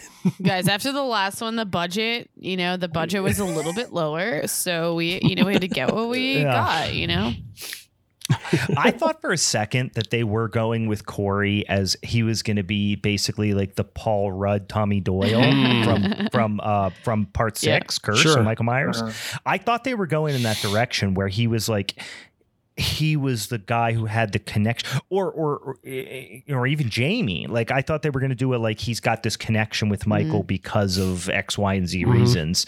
But then then he's the new Michael, which became abundantly clear pretty quick, because then it was the whole thing of like, okay, he's talking to himself. He thinks Laurie's there. The house where he killed the kid, even if it was accidentally, is his Myers house. He's sleeping on the floor where the kid died. So it was this whole thing. Like, it became clear where they were going after that. But I was excited in the middle of the movie. I was like, this is going to be fucking great. Could go a lot of ways. They botched it. Yep. I think they needed to add more mystery to what happened. And like not necessarily give away the ghost that Corey was killing, because that's a good idea. Because the other way to go about it is kind of make it like Friday the 13th Part 5, where you think Tommy Jarvis is the killer for a long time. So totally. And because he's always seeing Jason and everything, so you think he's a nutcase and he's killing everybody around him. So like that's another way to go. But I think there's a whole bunch out from the beginning, though, is that they're like that mysticism of thinking that like someone's like absolutely insane, or like even if we did see him, there could have still been the same scenario. I think going on with what you're talking about. But I think there's like they showed too much. Because like the whole thing is it falls apart when they kill the cop in the pipe, because that's the other scene of mysticism you get with Michael Myers, because he fucking shambles over, stabs the cop, and gets the cum shakes from stabbing the cop. He does. And then he almost like, after he nuts, then he has a bunch more power. Yeah. Like, it's very weird. It's so weird. That's fucking hilarious. Yeah, and the more we talk about, the more I like Anthony's idea of like, they should have never been in the room together, or they should have never interacted that much. And then ultimately it's just been Corey the whole time, and Mike, and then you see Michael's, fucking rotted corpse in the fucking sewer. Yeah. You know what I mean? Yeah.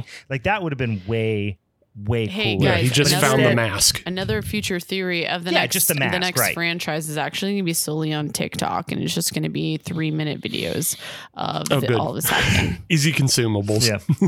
Because that's what this literally, like, it feels like, some even things, the way we're talking about it literally feels like a personification of certain societal things, which we've already talked about. But like, the more we keep talking about it, I'm like, the more I see it on the next thing, it's just going to be on TikTok or something, It's gonna be stupid. I don't know why they chose to make Corey Michael's like protege, because like Michael's not really a willing participant in this, and so like how is he coming along for the, like how did they both show up? Is that a like survival of the fittest type thing where he sees his survival in this character? I don't fucking know. I mean, I don't know. Is he luring him there, or but like like I said, I also saw it as like almost like this regenerative. Maybe that's which is why he got which is why he got the cum shakes and got powerful. That's what I'm saying. Like I think that's like literally what I feel like was happening is he somehow saw like he could like use or feed off of him. Mm-hmm. But it's like if it would have been Corey just observing Michael from a distance, that would have been fine. Mm-hmm. But the fact that they were like tag team partners, like so bizarre. Corey was a fucking Margie Jannetty for fucking Michael. Like it was just it didn't make any sense. Like but like if it was just them dragging people into the tunnel, to the sewer, and Michael was and Corey essentially feeding people to Michael. Yeah. Right. That would have been like Hellraiser. Yeah. Yes, exactly. Right. Like Hellraiser. That would have made more sense. But then when they both end up together at the doctor's house, that's when it all started to fall apart for me a little bit. Like, we missed the scene where Michael's holding on to the back on the motorcycle. I was about to bring that up. And they're singing like "Cry, Little Sis," because there's such a hard cut. And I think it's after the doctor gets killed, isn't it? That there's a hard cut from that to the motorcycle going down the street, and you don't know who's on the motorcycle. It's Allison, but like it's shot from afar. It's like, are they about to show us motorcycle Michael? Oh my god, I would have loved that. It would have been awesome. Less ambiguous. Just take a big old swing. Did you guys catch the Home Alone quote? Oh no, what was it? I'm not afraid anymore. Oh yeah. I could not hear that without thinking Kevin McAllister. Not afraid anymore. We can go, Allison. The Allison is so poorly written, as most of the script is, but like she's treated like dog shit in this film.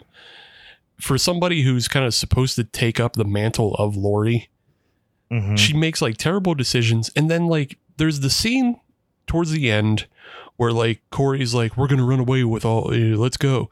And Allison is like packing to go and leave. And she fights with Laurie, telling like essentially blaming Laurie for everything. But it's like, where the fuck have you been, Allison? Like, I legit agree with you so much. I literally almost thought after Kills that Allison would have literally taken up this, like she would have been like our next Laurie. Yeah, that actually would have been a great thing if like Corey was our next Michael and Allison was our next Laurie. Yeah, yeah, it would have been interesting. But like, she blames Laurie for all this stuff, and it's like, why are you blaming her the same way the townsfolk do? Because you were there. You know how everything went down. Your mom fucking died by the hand of Michael Myers. Why are you denying this? Yeah. Yeah, like why are you fighting her? Also, a little bit of her mom's fault because she didn't stab Michael again with that pitchfork. She just dropped it on the ground. Like the one fucking thing Laurie should have taught her growing up in an abusive household was to not drop your goddamn weapon. Yeah. I'm going to switch gears towards things I actually liked about the movie because we've just been talking about things we don't like. Sure. And I said that I do kind of like it. So, and this is something that throughout the trilogy. And I'm not this, I will preface this by saying there are two kind of fans of the Halloween franchise, two archetypical fan segments, let's say, of the Halloween franchise. There's people who grew up with the first movie and like the fact that Michael is not an unstoppable supernatural killing machine, and it's basically like a weird home invasion, random killing type of movie, which makes it so scary. And then there's people who just like have a boner for Michael Myers, and you know what I mean? Like just like to be like weird creeps in a mask that stalk women like that. There are two different I think you just like having a boner for no, like, but you know what I mean? Like there like, even if you go to like horror conventions and stuff, you find people that are like weirdly into Michael in a way that like somebody would be into like an athlete or something. You know what I mean? Maybe I'm not doing a great job of describing it. I get what you're saying, because like that the Rob Zombie Halloween movie like validates those people so much more, because it gives them a backstory, and then it makes them this huge monster, and like so like there's definitely people who are like obsessed with Michael Myers, and they just like the music and the mask and and the kills and the violence and all that stuff. And like I'm not gonna say I don't like that stuff, but Michael is not Frankenstein. Right. He's not an anti-hero. Right. He's a fucking bad guy. Michael's the bad guy. Right. Like Laurie is the protagonist, even though, you know, things get complicated and all that stuff. Michael's a bad guy. You shouldn't be rooting for him. You know what I mean? OK, it might be fun to watch Jason, you know, slam a person against a tree, you know, in a sleeping bag or whatever. But like Michael is not historically that, although he had become that at times. Anyway, that said, the kills in these movies have been across the board pretty fucking great. Like pretty much like when it comes to like gore and violence in movies, for me, like I don't necessarily like, you know, not that I don't like it, but I'm not like, I want to go see this movie because it's got a huge kill count. Like that's not necessarily what I'm in it for. But if I see something that I've never seen before, then I'm going to be like, oh, that was fucking cool. You know what I mean? And this franchise has done that. This trilogy has done that multiple times. And I think with this movie, they did a great job of it too. Even with, you know, what is a relatively small kill count compared to Halloween Kills. Certainly. Oh, yeah. Because he dispatches an entire town and an entire fire department. Which that, I mean, let's be real. That scene, the fire department scene in Kills, had simultaneously, I can't even think of a movie I can't think of a scene or a sequence in any other movie that has as high of highs and a low of lows as that. You know what I mean? Like when he first walks out on the porch and there's the flames and the water dripping down, you're like, and the music, you're like, that's a fucking awesome still. Oh, yeah. Then when he starts killing all the firemen and the one fireman starts firing up the saw, you're like, this just turned into the stupidest thing I've ever seen. You know, but also at the same time, like just from training, like my brain being trained by kung fu films, firing up the saw is so cool. Like, yeah, I know. But the thing is, it's like firemen are trained to save people. And if you saw someone come out, you wouldn't be like, I better saw this motherfucker. I better arm myself. But anyway, so overall though, I think they were really good, and the torch to the face scene in this one was great. I think my favorite that regard was the DJ. The disc, yes, I agree. It was like, I feel like it was a solid. Yeah, we not only do we get Darcy from the last drive-in, Diana Prince is in there briefly, although she gets killed and you see it kind of in the background. Apparently, her kill scene was much longer and it got cut. Yeah, and it'll probably be I think she posted it's going to be in the extended cut. So. Yes, I heard that it's going to be an extended cut, so I'm excited to see that. She appears very briefly, but Cramps' Teenage Werewolf is playing, which is one of my favorite fucking songs.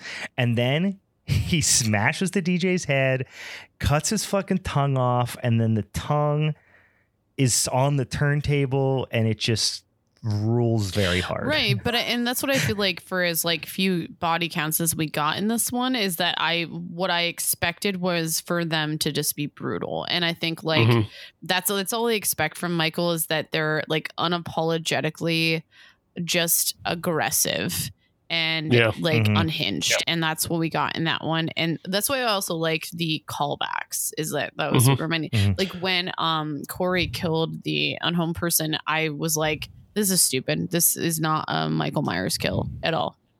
No. Well, yeah, and that's the other thing is I kind of wish they went more with is like letting Corey develop his own kind of style to stick out, because like he accidentally stabs the homeless person, and then when he kills the DJ, Like, that's a very directed thing because the DJ had been bullying him and Allison earlier.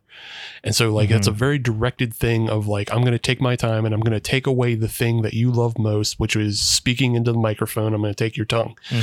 So, like, if they allowed Corey to develop a little bit more and do that and, like, kind of do his own thing, things that don't look like Michael Myers kills. Yeah, some Seven shit. Yeah. You know what I mean? Out here. Yeah. Just like give him his own flair. That's very vengeful, but also very ego driven. Would that would have been the distinction thing. And that's what I also was not a huge fan of. But like the kills that did exist, I thought were solid. So and there's something earlier in the film during that montage where with the voiceover and they're talking about, you know, all the people dying and they show the couple in the Jeep that have basically been executed Son of Sam style. Yeah. And you hear one of the cops say, no, this isn't Michael Myers. He doesn't use guns. Right. It's Brackett. Yeah, it's Brackett. Yeah. He says Michael doesn't use guns. It's Will Patton. Yeah. Oh, not Brackett. Yeah. It's not Brackett. It's Will Patton. It's Will Patton. Yeah, sorry. But it would have been cool if just at some point Corey shot somebody. Yeah, sure. It would have thrown him off the trail of sorts. You know what I mean? Because I think it's how he gets himself out of a situation with Laurie or something. Like he gets cornered and then he shoots somebody because he did run somebody over with a van, which is pretty good.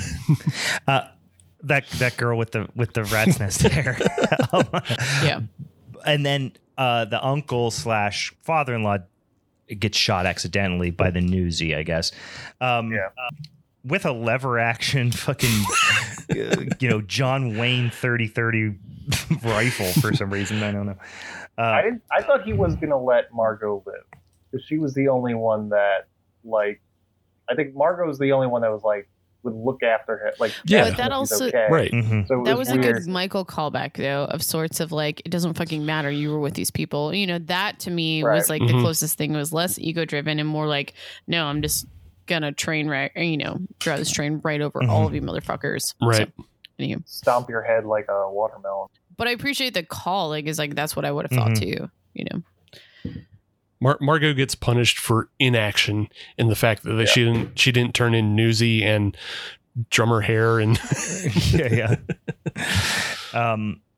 So moving on to, for me, what was probably the most egregious scene in the film, and the one that honestly, and maybe I need to watch it again, or maybe you guys can shed some light on it, but it was more confusing to me than Corey finding Michael in the sewer, was Laurie's staged suicide attempt. Yeah.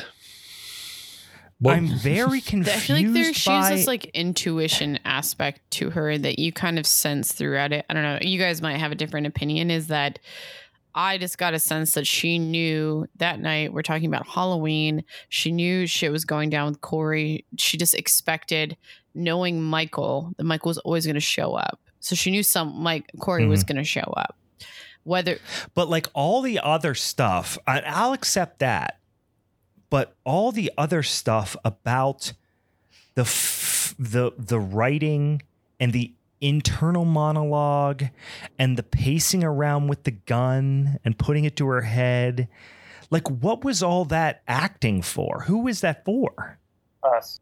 Yeah. It was for us. Because for a slight minute, I did think she was going to do it. Like, I did for a slight moment think she was going to do it. I thought she was so distraught that she upset Allison. I thought for a minute, but like, I agree that it was probably for us. Yeah, it just seemed that would have made sense if that was the case. But then it was like, she's like, you really thought I was going to kill myself? Plow, and shoots him, and it's like, what? Who was that performance for? You know what I'm curious about? If you knew he was there, why didn't you just pop around the corner and shoot him? You know what I also thought it was about is that, like, she clearly called the cops, so she knew that the cops would come. So that was one way to get the cops to show to the house to be like, Michael's here. Like, we need to fucking... But why did she have to report a suicide? Like, what? The whole suicide charade, I don't understand. Yeah, because if she is just waiting for him to open the door and to shoot him, Like, she doesn't have to reveal that she has a gun. She doesn't have to do the play acting. She just, No. like, she can just hide the gun under her book that she's writing, her manuscript. her But that's what I'm pocket, saying. yeah. Is I think that Anywhere. was one way for her to be able to call the cops, knowing that someone was in the house. Just call the cops and say that there's a You shooting. know what I mean? Like, that's what I'm. Yeah, like if she would have called and just that said makes that, sense. like, there's someone in the house, she wouldn't have been able to hurt the person. You know, the person coming after her. Like, I just think that's in my mind was one aspect of it, but like. Yeah. No, that actually does help it make sense for me, because if he was, well, where was he? Was he in the closet? I think he was just out in the You just saw hallway. In the shadows, hall. like a couple Yeah. scenes, like around it. You saw a couple so shadows. assuming he was eavesdropping, She knew he was Right. there. and she's going to call the cops. She wants the cops to be there. Of course, it does make sense that she would report a suicide, so not to alarm him that she's Okay. calling Yeah. the cops Okay. and that she knows he's there. That's All how I'm right. taking it. So that kind of Yeah. does make Whether or not sense. it's actually but- good is another story, but Yeah. No. That actually does help me to not hate that as much. But I am curious then, after she shoots him and he falls down the stairs, then she goes to the bottom of the stairs and she empties the gun. into the wall, the two. Yeah. What? I almost thought like, yeah, was it gonna? She was gonna try to make it look like a home yes, invasion. I think that was also what I gathered from that. But why didn't she put one in his fucking Well, head? here- then? Was that what? Yeah, because she doesn't. Yeah. Because she empties the entire gun. Yeah. Was that what it was, or was she just trying to say now it's hand to hand time? Yeah, that's what I'm saying. That's Was what I she thought. really Yeah. going to go like, okay, now we're going to go Mortal Kombat style? Like, Yeah. She just empties the gun so he doesn't have any bullets to use on her. Sure. but Right. that was never her MO. I don't know. She's always down to use some weapons. Yeah. She loves Like guns she in had 2018.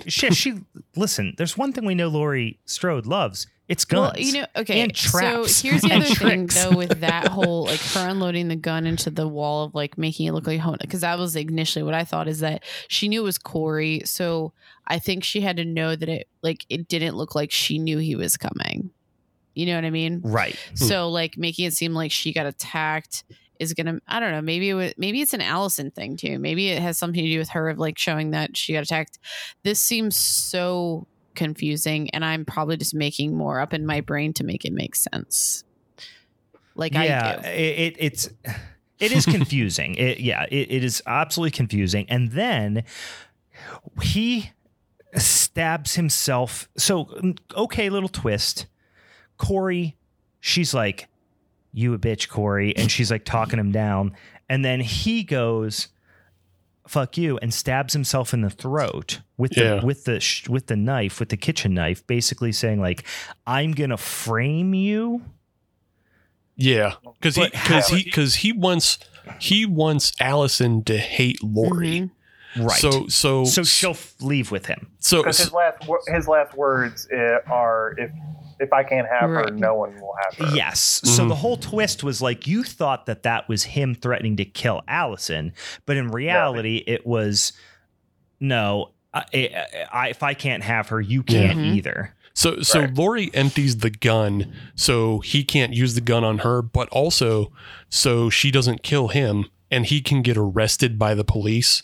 I think she just wanted to actually do real justice for a change, Right. do lawful Okay. justice, and like let him get Yeah. arrested. But then I guess she felt comfortable going hand to hand if need be. But then he stabs himself, and that makes her the bad guy in Allison's eyes.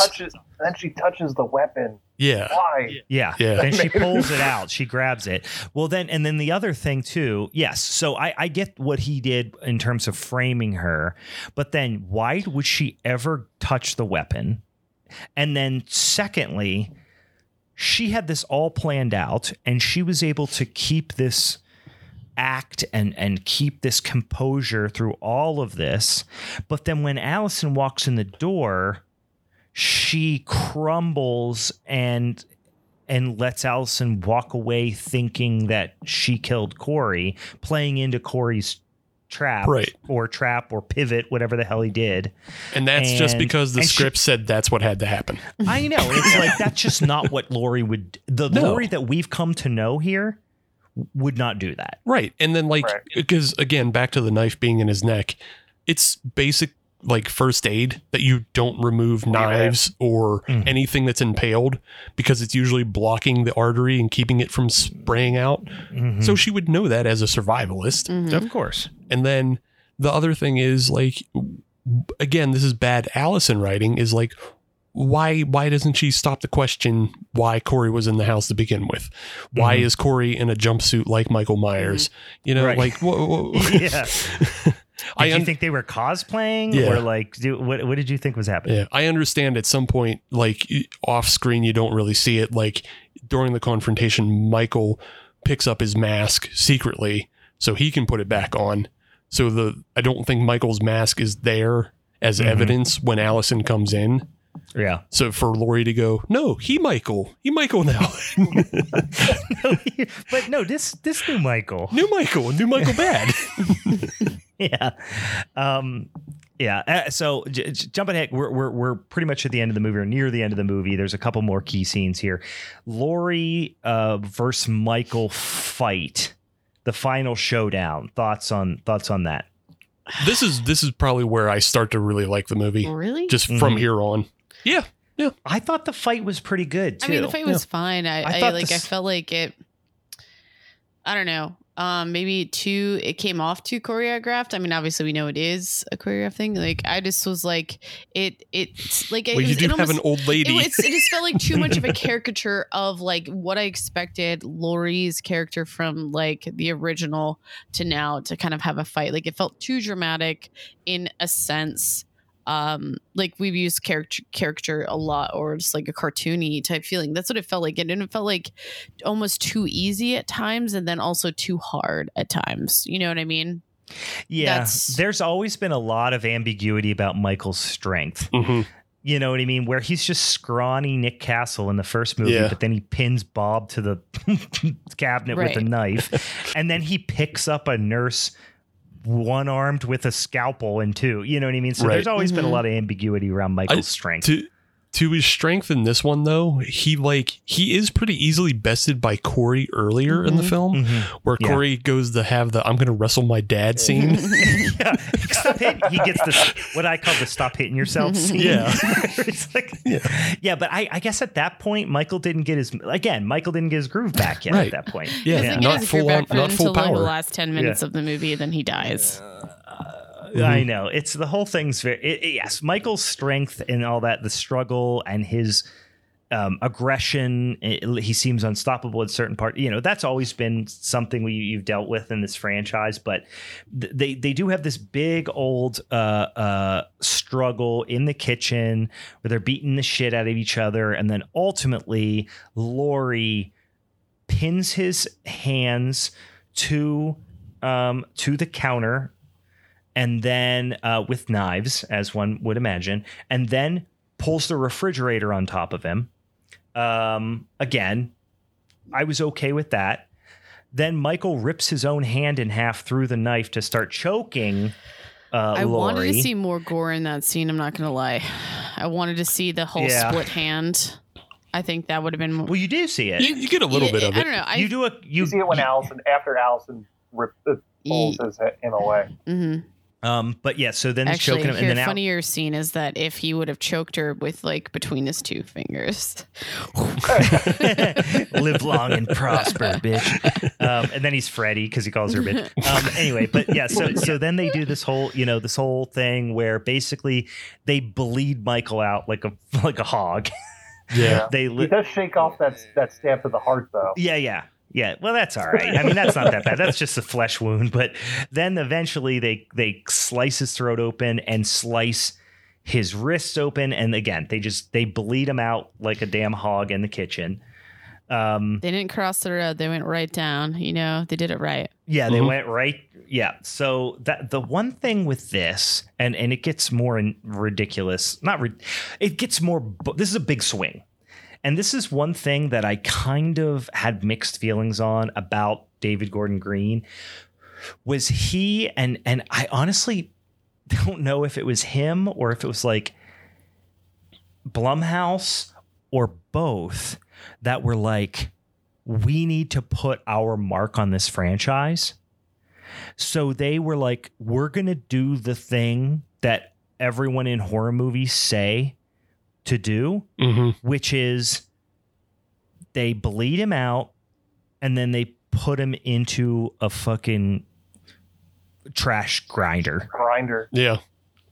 Because that's the thing you always say. You're like, oh, he's laying there. Oh, yeah, he's presumably dead. Cut his head off, set him on fire, put him in a trash bag. Well, guys, for those of you who are fans of the franchise, he was fully dead in the second one. Literally, you see his corpse laying there burning as Mr. Sandman plays.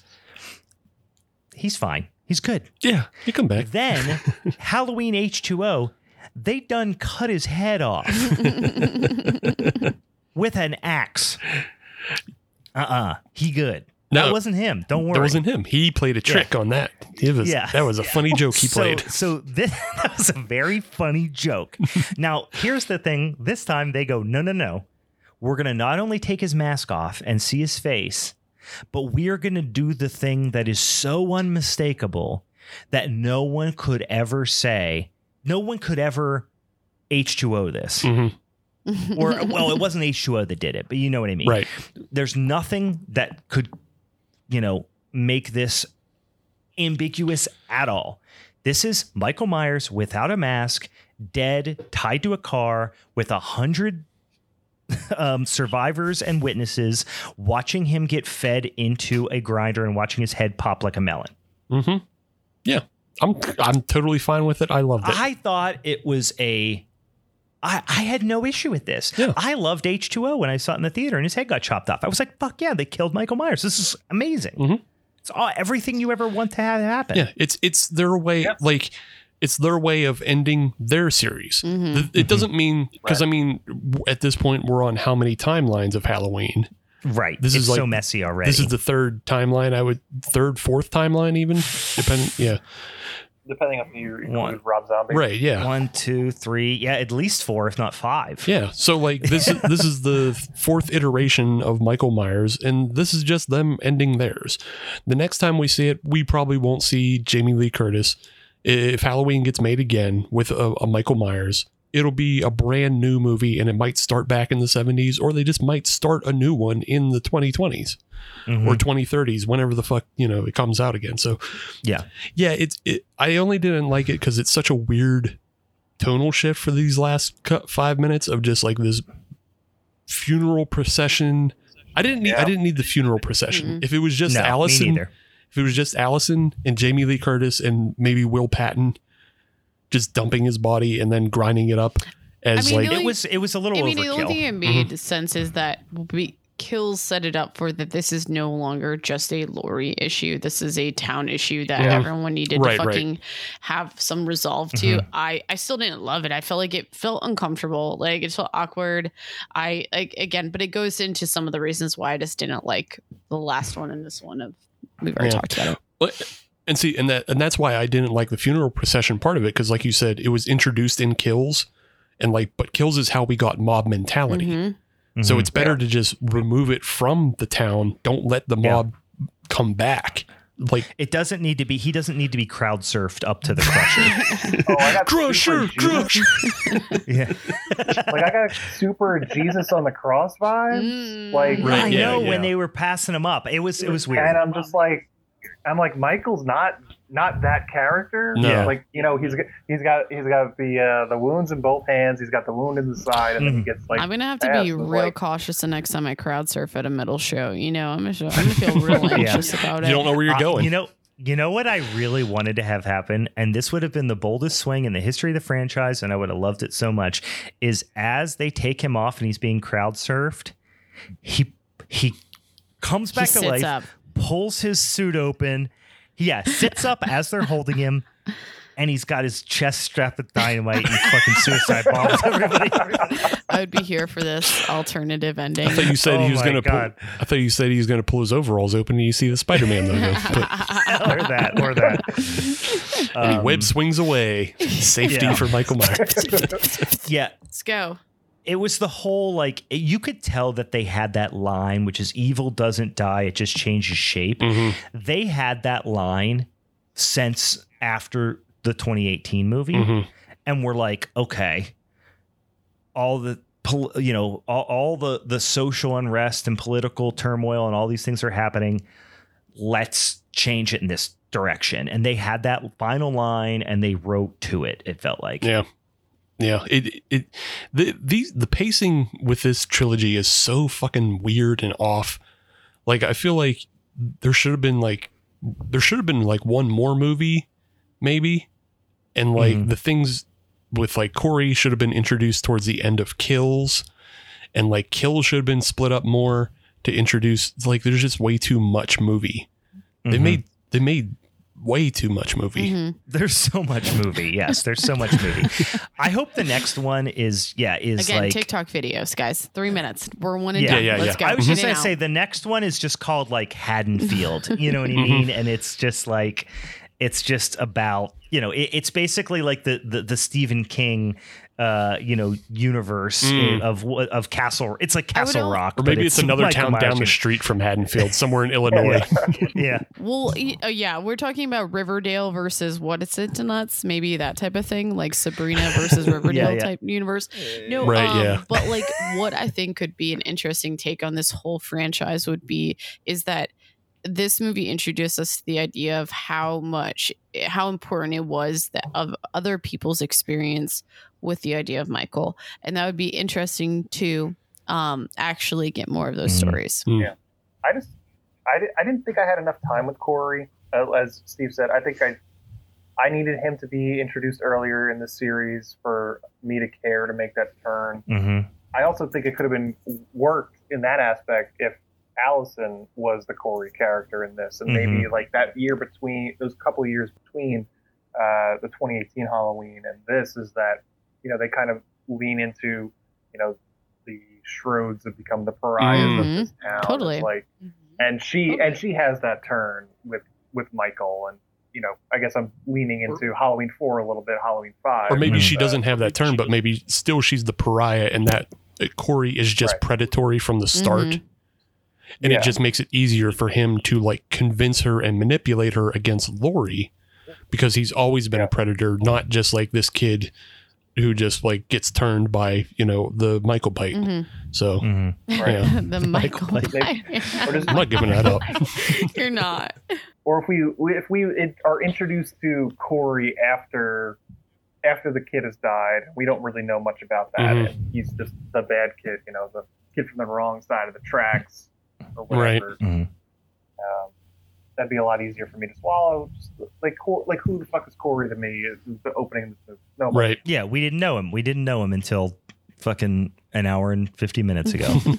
The third movie is a little bit too late to start introducing a character I was supposed to care about. That's true. Yeah, this definitely felt like a second movie, you know, that was jammed into a third movie. Like, yeah, I don't know. It was they needed a catalyst to tie the whole, you know, evolution of the shape and the mythos and all that, and they done killed everybody who could have been him. And they apparently didn't want Allison to be him, which would have made more sense. So they invented Corey. Yeah, they weren't brave enough to make it Allison, Laurie, or nobody and nothing. So they're just like, well, what else do we got? Yeah. I wouldn't have minded if, like, you know, Michael and Corey are doing their tag team thing, and the way that ends is that Corey starts thinking he can control Michael, and then Michael's just like, he's the one that kills Corey. You know, it's like, no, like, just like crushes his larynx. Like, yeah, this was never about that. Right. I'm not. This isn't my bodyguard. I'm just going to kill who I want to. This is about me getting my groove back. I don't need you for that. Exactly. Yeah, they were just sitting there at the end, and it was like after Corey like killed somebody or whatever, and they were just like standing on the curb, like smoking a cig, and then Michael just pushed Corey in front of a truck or something. Would have loved it. I feel that 100% would fit into the Rob Zombie version of this movie. Yeah, or it's like the Inglourious Bastards thing or whatever, where they're like, where Brad Pitt and what's the kid from The Office are standing there, and they're handing him over to like put him in cuffs, and then he just shoots the other guy. He's just like boom, shoots him. We don't need that. Like, we don't need that guy. It was like, oh, there's Corey, and he's just like, all right, push him in front of a bus. Yeah. It would have been funnier if they just had like, a little playful, like Michael almost gets him a couple times, like while they're out in the field killing people. Like Michael pretends like he's going to stab him. He's like, oh, just kidding. You got me. You got me again. You know you're my guy, Corey. I wouldn't do it. Yeah, you know what? It's weird because the kills, I walked out of the theater and literally was walking out into the parking lot. And this is what I love about, this franchise too, is talking to people afterwards. And that's kind of why I didn't, maybe I wish I would have saw this in the theater. But again, my brother and sister-in-law and my wife, and we all sat down and watched together. So we got to talk about it. But when I walked out of Kills, I ended up having like a 15-minute conversation with a bunch of other people in the parking lot, who had just walked out of the movie. It was like a late show. And we all walked out of Kills going, that was fucking trash. We really, really hated it. And then I started to get online and I was like, oh, it's actually pretty split. People seem to like this a little bit. And I came to appreciate it a little bit more, whatever. This movie I thought was going to be like that. And I feel like it's overwhelmingly hated. It's pretty split. No, I think it's pretty split again. Okay. I think it's pretty split again. Okay. Yeah. It like my initial look was like everyone was like, and we thought Rob Zombie ruined the franchise, like that, all this shit. I mean, I've seen those takes. I think the people who hate it really, really hate it. But then I do see a lot of people who are really in love with it, and I think that's just kind of the burden of this film being the end anyway. Yeah, like you were never like, for all the funny things like we've thrown out other scenarios of other ways this could have gone. Yeah. Like you were never going to satisfy the audience, the full audience. Yeah, it was a fool's errand a little bit. Mm-hmm. So, there's things I liked about it, and just like there were things I liked about Kills. I mean, what I usually said about Halloween Kills is that it's the worst movie, the worst sequel by people that should know better. Because Resurrection and 5, 6, those are like cash grab stuff, right? And this really felt like these are guys that kind of know the series and they are essentially fans of the series, so they should know what makes a Halloween movie good. And they made one that I thought was not particularly good. Yeah, but it just feels like if they know how things were bad, and then you're going to make 3 of these, it should have been a lot better written and a lot tighter in the script. Like, because you're going to do 3 of these, so it doesn't feel like everything is planned out. You should have planned out a little better, not have it feel like there's 4 different storylines with 4 different tones going on, and one of them's a Spider-Man film, and they all have these reaction. Thinking about this. I'm gonna die on that hill, but they all have these reactionary tones, like we were talking about. Like they're reacting to COVID, and they're reacting to MAGA, and they're reacting to what comes next now that COVID and MAGA are kind of past. What's our next boogeyman, and how do we find the next boogeyman? And those are all reactionary tones, where it would have just been better if you'd written out 3 scripts in 2017 and what did we actually want to get out of the series? Yeah, totally. No, I totally agree with that too. Yeah. If you told me the situation was David Gordon Green and Danny McBride had a good script for 1, and then someone gave them money for 3, I wouldn't be surprised. I believe that. No, that sounds like it makes a lot of sense. Yeah, this Blumhouse, the first one, they were like, wow, people still care about this franchise. We could probably turn this into a trilogy. And they just didn't have the script for it. They were just like, we'll figure it out. We're good at it. I feel like it just went, there is such a, I really think about 2018 as a really good movie. Like I really liked 2018. And then Kills and Ends were so tonally different in my mind. And maybe I need to watch them like back to back to back and like do a triple feature one night. But Kills and Ends seem like they have so little to do with the 2018 movie for me. Yeah. I haven't seen the 2018 one in a while, but I remember liking it. Yeah. I remember enjoying it. And I watched Kills earlier this week before Ends came out. Yeah. And I still don't like it. Blumhouse is such a weird anomaly because there's so many movies from Blumhouse that I like. I wouldn't say there's a bunch of them that I love, but boy, they're all over the place, aren't they? Yeah. I think they made their money early. Like they made so much money and then they got like different properties and they started adding more to it. So like, I think the movies now are kind of better. Blumhouse is one of those production companies that I walk in and I go, this could be great or an absolute piece of shit. And I have no fucking idea what I'm going to get. But they're the new age Lionsgate. Yeah, they really are in a lot of ways. Yeah, I was just going to say that. All right. Any final thoughts on Halloween Ends from the year of our Lord 20 and 22? I think we gave this, I don't know, an hour and a half more than it deserved. Meg was clearly I was checked out quick. Here in the last 20 minutes. I was like, yep, wrap it up, boys. 1 out of 10, Meg. 1 to 10, Meg. What do you give it? Hard 3. 3. Steve, 1 to 10. What do you give it? 5. Who cares? Wow. Wow. Anthony, that's like such Anthony, a bitch 1 to 10. score. What do you give it? Yeah, I'd give it like around a 5, maybe a 5 and a half. I don't know. You have to say that it's a bitch score. Okay. I would say like a 6 would be like a soft recommend, and I'm not there. Mm-hmm. Yeah, but I disliked Kills, but I'd still give that like at least a 4. Okay. Yeah, if I'm giving Kills a 3, which I would. Yeah. What about you, Brian? 5.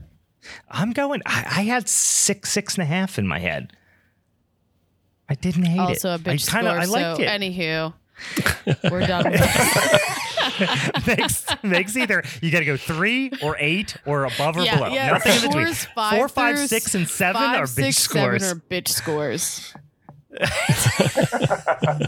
Commit, boys.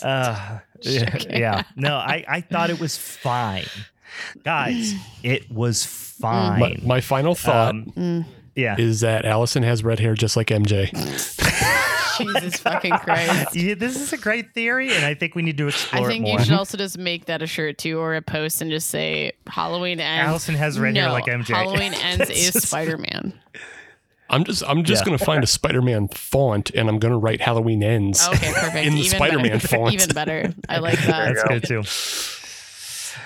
All right, boys and ghouls. Once again, keep checking in. We got more spooky shit happening here in October. It's gonna be a lot of fun. Do we know what we're doing next episode? We don't. We haven't decided yet. Terrifier 2. I think we do something. Let's go. We could do Terrifier 2. We could do VHS 99. We could do Deadstream. Like There's all kinds of things out there. Guys, we're doing fun stuff. It's October. It's an embarrassment of riches that we have going on here right now. So, Anthony, tell us where we can find your podcast, because guess what? If you like this one, you'll probably like his as well. So go check it out. Tell us about it. Yep. So they call this movie We Watch Bad Movies, or a weekly podcast. We are currently in our all horror themed month. We've already done Chud. We've done Blades, which is a great sentient lawnmower parody of Jaws. Mm-hmm. We've got Frankenhooker coming up, and we've got our horror movie of the month come up at the end of the year. We don't know what we're going to do yet, but we're going to put that on both Twitter. Check us out wherever you get your podcasts, Spotify, Spreaker, everywhere that you get your podcasts. You can find us. That's on Twitter. We're at TicTamPod. That's TCTAM Pod. It's also our Instagram, and on TikTok where they call this a movie. So check us out. We got over 200. Yeah, go check them out, guys. Hey, especially this time of year. I don't know if you're, if you're anything like me. I like to check out some new podcasts this time of year, and go check them out. 200 freaking episodes. It's they're a lot of fun. And I'm gonna listen to that Chud episode because listen, I'm an unabashed Chud fan, and it's not because of the creatures. It's because of what's the fucking guy from Home Alone? Jesus Christ.